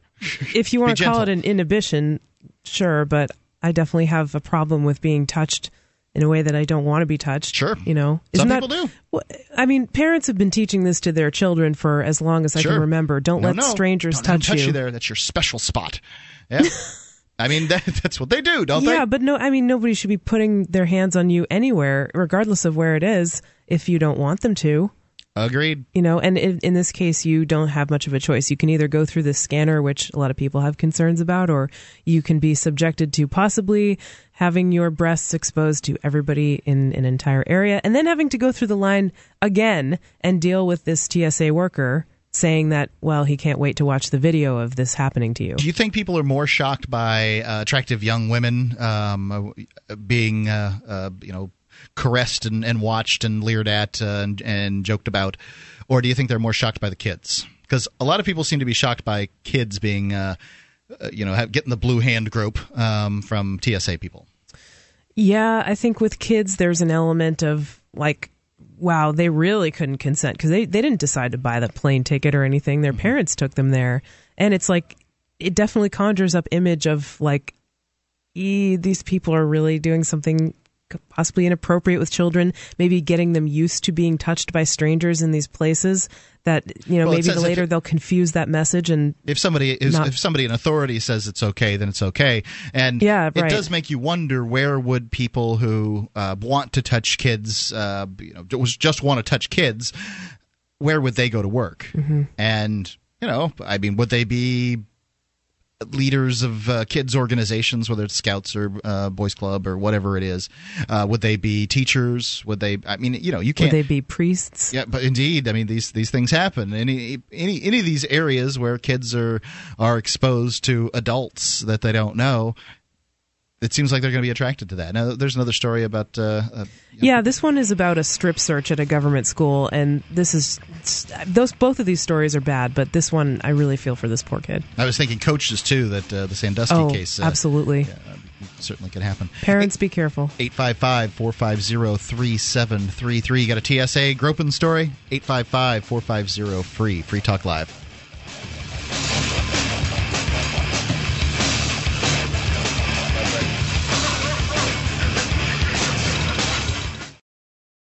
Become a Free Talk Live amplifier for just $3 per month. You'll get perks, and you'll help us free more minds worldwide. Visit amp.freetalklive.com.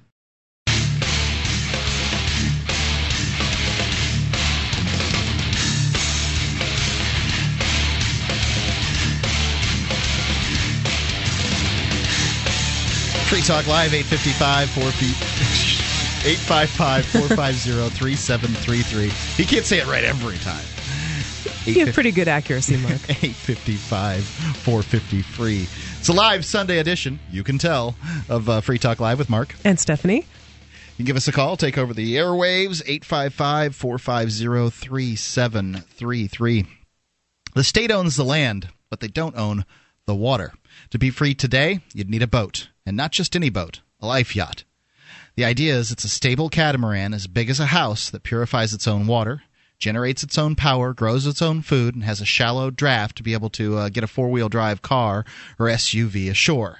From what I can tell, the technology's there to make this item, and I think it'd be very exciting if they can create this life yacht, because with it, you could live free from nearly any government intrusion, and if you'd have any trouble, you weigh anchor, you sail away, and you'd have a seashore home anywhere in the world. So you're not always buying and selling houses and losing money. You always lose money in the process of buying and selling a house. Life yacht, just pick up and sail away. You can be involved for as few as $1,000 and the commitment of as little as 8 months. Go to EricksonCouncil.com. Check it out. We've got a banner at freetalklive.com. Just look for the sailboat, the conceptualized sailboat there. It's EricksonCouncil.com. Let's go to the phones. Mary in Missouri, you're on Free Talk Live. What's on your mind? I was just listening to how you guys were saying that the people who are receiving the safety net should not be drug tested, but I totally disagree with it because I feel like drugs or whatever you choose to put in your body, you can do that, but it's a luxury item. So my tax dollars, if you can afford to buy drugs, then you can afford to buy food for your family. Stephanie, you were the one backing it up because I was not saying that. Yeah, I don't doubt that there's a lot of abuse and fraud and stuff in the welfare system, and people use some of that money to buy alcohol, especially and cigarettes and stuff like that. But they're not testing them for alcohol and cigarettes. They're testing them for marijuana, cocaine, that kind of thing. Still a luxury item, though, isn't it? Well, sure, but that test that you mentioned in Florida, Mark, where they were testing their welfare recipients, they actually found lower rates of drug use than the general population. It's true, they did. And it cost a lot of money to test them as well. And so, to some extent, they knew it was coming, so they would be able to, prepare for that. Mm-hmm. And to me, it absolutely is an argument from effect in the sense that, if this program costs more than $1 million and saves, it saves a tenth of what it costs, it's not a viable program. It needs to be gotten rid of, and that's what the deal is. Mary? Well, I agree with that to some certain extent, but how do you know that someone's not sending in their friends to do the drug testing for them? That's probably why. As I understand, less drug test. They have to go to a lab. They may be. There is a product called the Whizzinator, which is a little. I think that was banned or outlawed or something. That doesn't mean that's not available.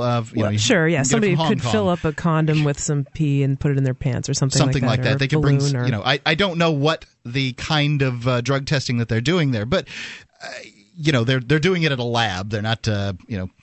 Likely. Most of these drug testing labs have some mechanisms in place, in some places, I read about drug testing that was going on at a school, like a government school, for sports teams, and they were actually watching the kids give the sample, and that resulted in a big controversy too, because it was like, wow, that's pretty invasive. Yeah, it's a tough situation. I mean, if you want to make sure that the person's giving you a viable urinalysis sample, you're going to have to see them take their pants down, look at their potty parts, and go ahead. But Mary. Who's really to say that I'm sorry, I didn't mean to cut you off. Nope. Who really say that the person that is peeing is really the person who's presenting their license? Well, I mean that's why they have pictures on them. Sure, that's a valid concern. Now, Mary, I want to ask you a question. You mentioned that your opposition to this, or you're feeling that they should be drug tested is based on the drugs being a luxury item. Now, as I understand it, some people get food stamps and they're used to buy food, but I think that you can buy things with food stamps like cupcakes and muffins and just things that most people wouldn't really consider very nutritious. So, I mean, do you think? Irritates me. Yeah. It irritates me when I go to Quick Trip, which is a local gas station, and people are buying Red Bull. Like, that's my luxury item I used to drink Jaeger bombs with. Yep. Yeah. I totally get this, but at the same time, when you consider that the government hands out huge subsidies to the to big agra, these companies that make food that comes in boxes and bags, as opposed to real produce and stuff like that. Real produce tends to get very little, very little in the way of government funding. It's a reasonable expectation that the government is going to scratch the backs of the people that scratch theirs, and that's what's going to happen. Is they're going to make it so that no government program is ever going to be administered in a fashion that is going to be fair and just, because those people that wish to make it unfair and unjust have a disproportionately large amount of control over the government program. Mm-hmm. I agree. Just like the free lunches or the free breakfast you get in Missouri, like any child that goes to school in Missouri gets a free breakfast, and it's all sugar loaf. It's not healthy at all. Sugar loaf? Sugar loaded. Oh, right. Sugar loaded. Yeah. Like it's Pop-Tarts and stuff. Like, it's horrible. Yeah, I believe that. That with the system in general. And the federal government just voted on something to make pizza count as a vegetable under the that was something that was under relatively the school recent. lunch program. So yeah, they're not. It's got tomato paste in it, for God's sake. And at the same time, they're throwing all this money at like childhood obesity and stuff like that, and even taking away kids from their parents because the kids are too obese. But yet they're counting pizza and tater tots as vegetables. So something is wrong with the system. Yeah, as far as I'm concerned, potato's a grain, and tomato, that's a fruit. Well, it's a starch, not a grain, but. Yeah, tomato's a fruit, sure. It falls into the category of grains. But because pizza grains is not a tomato. No, but there's some tomato on it. I mean, you could say that it is a serving or a half a serving or something of fruit, I suppose you could say. But, I don't know. It doesn't seem like a particularly healthy meal to me. Sure. Mary, anything else? No, not really. Thanks for the call. Thanks for the call. Okay. 855-450-3733. I'll reiterate again. I have, it doesn't matter to me what the government does to welfare recipients. As far as I'm concerned, they should get off of it. Now, I think you need to have charity, and I do not think that the biggest sin of the government is handing out welfare or anything like that. But if the drug testing program actually worked in that it found a bunch of people, but it doesn't. It costs more than 10 times.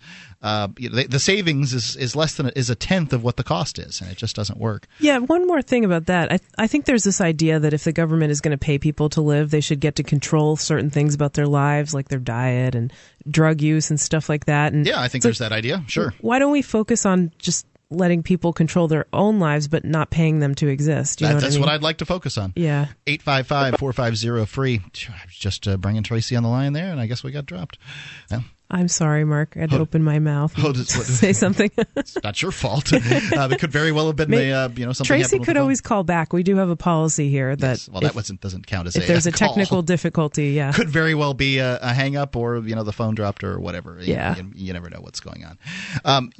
Story of the young person being strip searched. Yeah, strip searched. Yes, in front of his classmates. This is awful. So it's from FoxNews.com. A Georgia middle school student claimed in a lawsuit Wednesday that he was humiliated and traumatized when he was brought to a vice principal's office and forced to strip in front of his classmates who said he had marijuana. Now, well, we'll read the rest of this and then I guess comment. The student, then in the 7th grade, said he still suffers from emotional distress because his classmates taunted him by calling him Superman, the underwear he was wearing when he was strip searched. The student is suing the school district I have Captain America underwear on right now. What's the problem? Yeah, hey.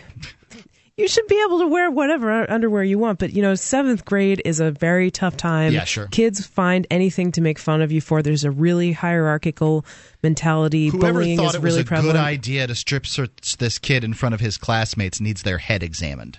Yeah, clearly Whether they he weren't had thinking of marijuana or how it not. would affect him. Yeah. If you can't find it by doing a strip search, maybe you should get a job where you don't do strip searches. Yeah.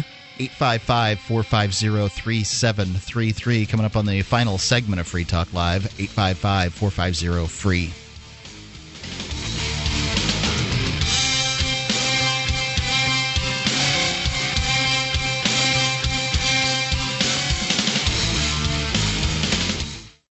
On Free Talk Live, we talk about investing in gold and silver as a hedge against inflation, investment, and barter currency. We've teamed up with Midas Resources to offer you some great rates on some hand-picked gold and silver pieces. U.S. Eagles, British Sovereigns, 20 francs, Lakota Nation silver rounds, Montana silver reserves, and Walking Liberty halves. Call 877-857-9938 or go to gold.freetalklive.com. The shipping is the same for 1 as it is for 20, so try to get as many as you can all at once. Gold.freetalklive.com.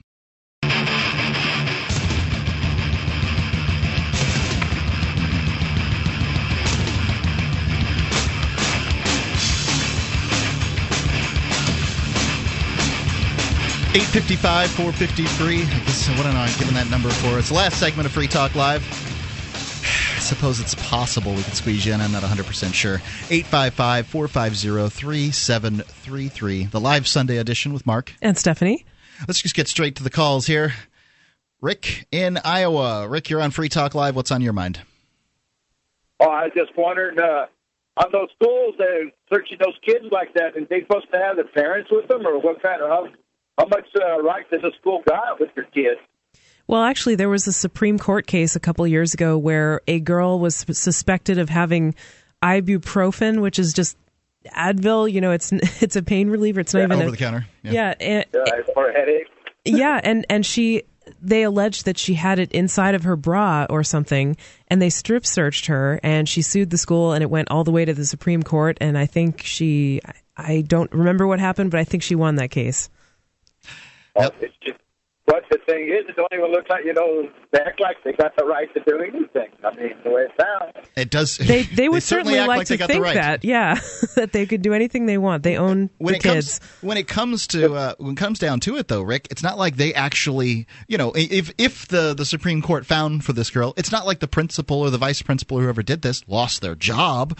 It's not like they're actually going to have, to pay for these whatever he actually did get fired about a month later, says this article, and wow. but the student's mother says that her son, still hasn't recovered, and this was years ago. They want to check now, but well, wouldn't you if this happened to you, Mark? Rick? I don't know. Well, I don't know about all that, about it being bothering me, but it's just the idea of it, I mean, yeah. It looks like your parents should have to be there, and if you'd have more rights, it doesn't look like they can just because you're in a public school. I mean, yeah, you ain't supposed to be doing things wrong, but it don't look like they can just take the law into their own hands. Yeah, I think that absolutely. If they're going to be taking kids' clothes off, parents should be notified ahead of time. It seems crazy that they wouldn't do that. Yeah, they don't bother to do it. They don't want to call you and tell you, well, we just searched your son right now. Yep. But if the cops want to, but Rick, if the cops want to search your kid, they're certainly not going to give you a call. Yeah, well, I don't think they got it. I would see that they have a right to do it without you either. I'm with you. I'm with you. I agree with you completely. Thanks for the call. 855-450-3733. If they're going to hold me responsible for the care and maintenance of that child, and they do, then they shouldn't. But they still think they own them. They shouldn't be able to go strip searching them without me present. I mean, in this case, it was done under the guise of, some other students. How reliable are they? Giving a tip that this guy had drugs, and it seemed like it was just done to embarrass him. I mean, why else would they strip search him in front of his friends or the other students? Probably what I'm thinking here is that the vice principal or whomever did this, and in my case it would have been the vice principal, was probably like, well, okay, where am I supposed to look, kids? And these were the kids reporting that he had marijuana. So he made him turn out his pockets and didn't find any drugs, and then. As he begged for more First privacy, the pockets, one thing led to another. Yeah, exactly. Pretty soon, I've got the boy naked in that's what they Superman said. Shorts. Yeah, and no drugs were ever found. Yeah. Well, he might actually have an advantage that the kids were in the room, because if he'd have got the kids down to his underwear and he hadn't found anything at that point, he may have had to find something to justify his search. Let's go to Ava in North Carolina. Ava, you're on Free Talk Live. What's on your mind? Okay, thank you. I listen to a lot of talk shows, and they have all the problems but no answers. And I say to myself, why don't they look in the Bible in Proverbs? That's in the Old Testament in the Bible. Yeah, it's 31 chapters. It has an answer for most everything you can think of. Do you think Solomon actually wrote all those, the first 29 of them? Do you think Solomon wrote all those? No, I don't think Solomon wrote them all. But yeah, I don't think so either. I think Solomon had a really good PR man. But I think that there's some good stuff in Proverbs. It's probably my favorite. Well, he did have a good PR man. That was God himself, because he asked God for knowledge and wisdom. So what do you, Ava, have you heard us discussing something tonight that you think there's a specific answer for that she'd like to bring up? You mean the strip search and all that? Well, it seems like it seems like people ought to have privacy in their lives. I heard one time on the radio that boys and girls who were taught sex in the class mixed, that the girls just lost their innocence, that it really upset the girls to hear about all that. You think they should be taught the same stuff? It should just be a segregated classroom? Well, not necessarily. I think the parents ought to do it. But I think that if they were going to do that they'd at least think about that part of it, because, at about that age, girls are bashful, boys are bashful, some of them are mature and some of them are not, bodily, and it's just an embarrassing thing, and I think that's why sometimes those children kill themselves, is because they're embarrassed so much. And, children can be cruel, more cruel than grown-ups. I would agree with you on that one. Absolutely. No doubt about it.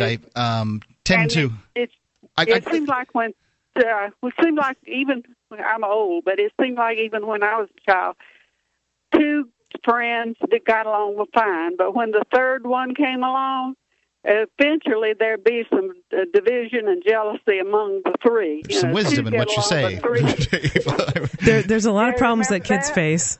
Thank you for the call. I appreciate it. 855-450-3733. I'm not entirely certain that the Bible is a solution to all of our problems, but I did think that there was a lot of wisdom in what Ava was saying. Yeah, well, she was bringing up, some principles and stuff. And I do think parents should teach their kids about sex and their bodies, don't you think? There's one of these lost books of the Bible. It's called the Wisdom, or the Book of Wisdom, or the Wisdom of Solomon. And in it, Solomon goes into the spirit world and he fights off the demons and for God, and that's how he gets his favoritism with God and that kind of thing. But I do have to agree that my favorite book of the Bible really is Proverbs, and it has 31 chapters in it. For many years, I read a chapter every day because there's up to 31 chapters in a month, and I think there's a lot of good stuff. I don't think for any second that Solomon wrote every one of them, but he takes the credit for them, which then brings in, draws in sort of the dubiousness of the Bible. I mean, if he takes credit for those first 29 chapters, there's some other fellow who gets the 30 and 31. Do you think that there could be other books or like philosophy, studying those kind of things, ways that you could derive moral lessons besides reading the Bible? Well, I mean, at the time, paper was pretty valuable stuff. So, putting these things down, I think that I think that you can get, valuable lessons from all over, but you should take them from everywhere that you can get them. I don't know. A lot of the advice is keep your mouth shut, which doesn't really work. We don't follow for that talk here on show Free host Talk at all. Live. Yeah. But nonetheless, I kind of think when it comes to sex ed that there's some biology that's involved, and I don't know that parents are necessarily, not every parent is qualified to teach the biology of sex ed. Frankly, I think, since we do homeschooling with Jack, I think all stuff should be learned at home, not in school. But yeah, I mean, especially in schools nowadays, like they're becoming increasingly militarized and kind of like tough places to be, I guess you could say. And I think kids get exposed to a lot of things from their peers that maybe they're not ready to hear, or they're getting misinformation. And so, one thing if you can give them true information as a parent, then maybe that'll help them out. I've heard all kinds of the stories out there that you can't get pregnant doing it the first time. You can't get pregnant if you're doing standing up. You can't do. There's a lot of stories about sort of sex that kids tend to hear, and I assume some of them believe it. Yeah. I never believed any of those stories because I got reasonably good sex education before I had sex, and I guess that served me well. I didn't have any kids early on, unwedded children, which frankly is, by the way, the best way to find out how you're going to do in life financially is to how early did you have your kids and were you unwed when you did it. So there you go. 855-450-3733. I'm giving out the number, and we're almost done. It's statistics. It doesn't make it true, just makes it statistically significant. Yeah. Well, I mean, I'm all for people having accurate information, especially when it comes to science and biology and stuff. And kids, especially around the age of puberty, they go through lots of changes, and so they could be really confused about what's happening to their bodies and stuff. So I think it's important for them to know, as for the idea of, Ava was talking about girls like losing their innocence when they find out about biological things. And I don't know if I agree with that. I think information can only set you free. Yeah, I don't know either. They did separate when I was in taking sex ed. The kids were separated, and I think that there's value. We to saw it. Some hilarious videos. Yeah, I think there's value to it. When we were doing the checking for testicular cancer, and feeling a little rubber, beanbag with marbles in it. It might have changed things if girls were in the room. It's been Mark with you and Stephanie. FreeTalkLive.com.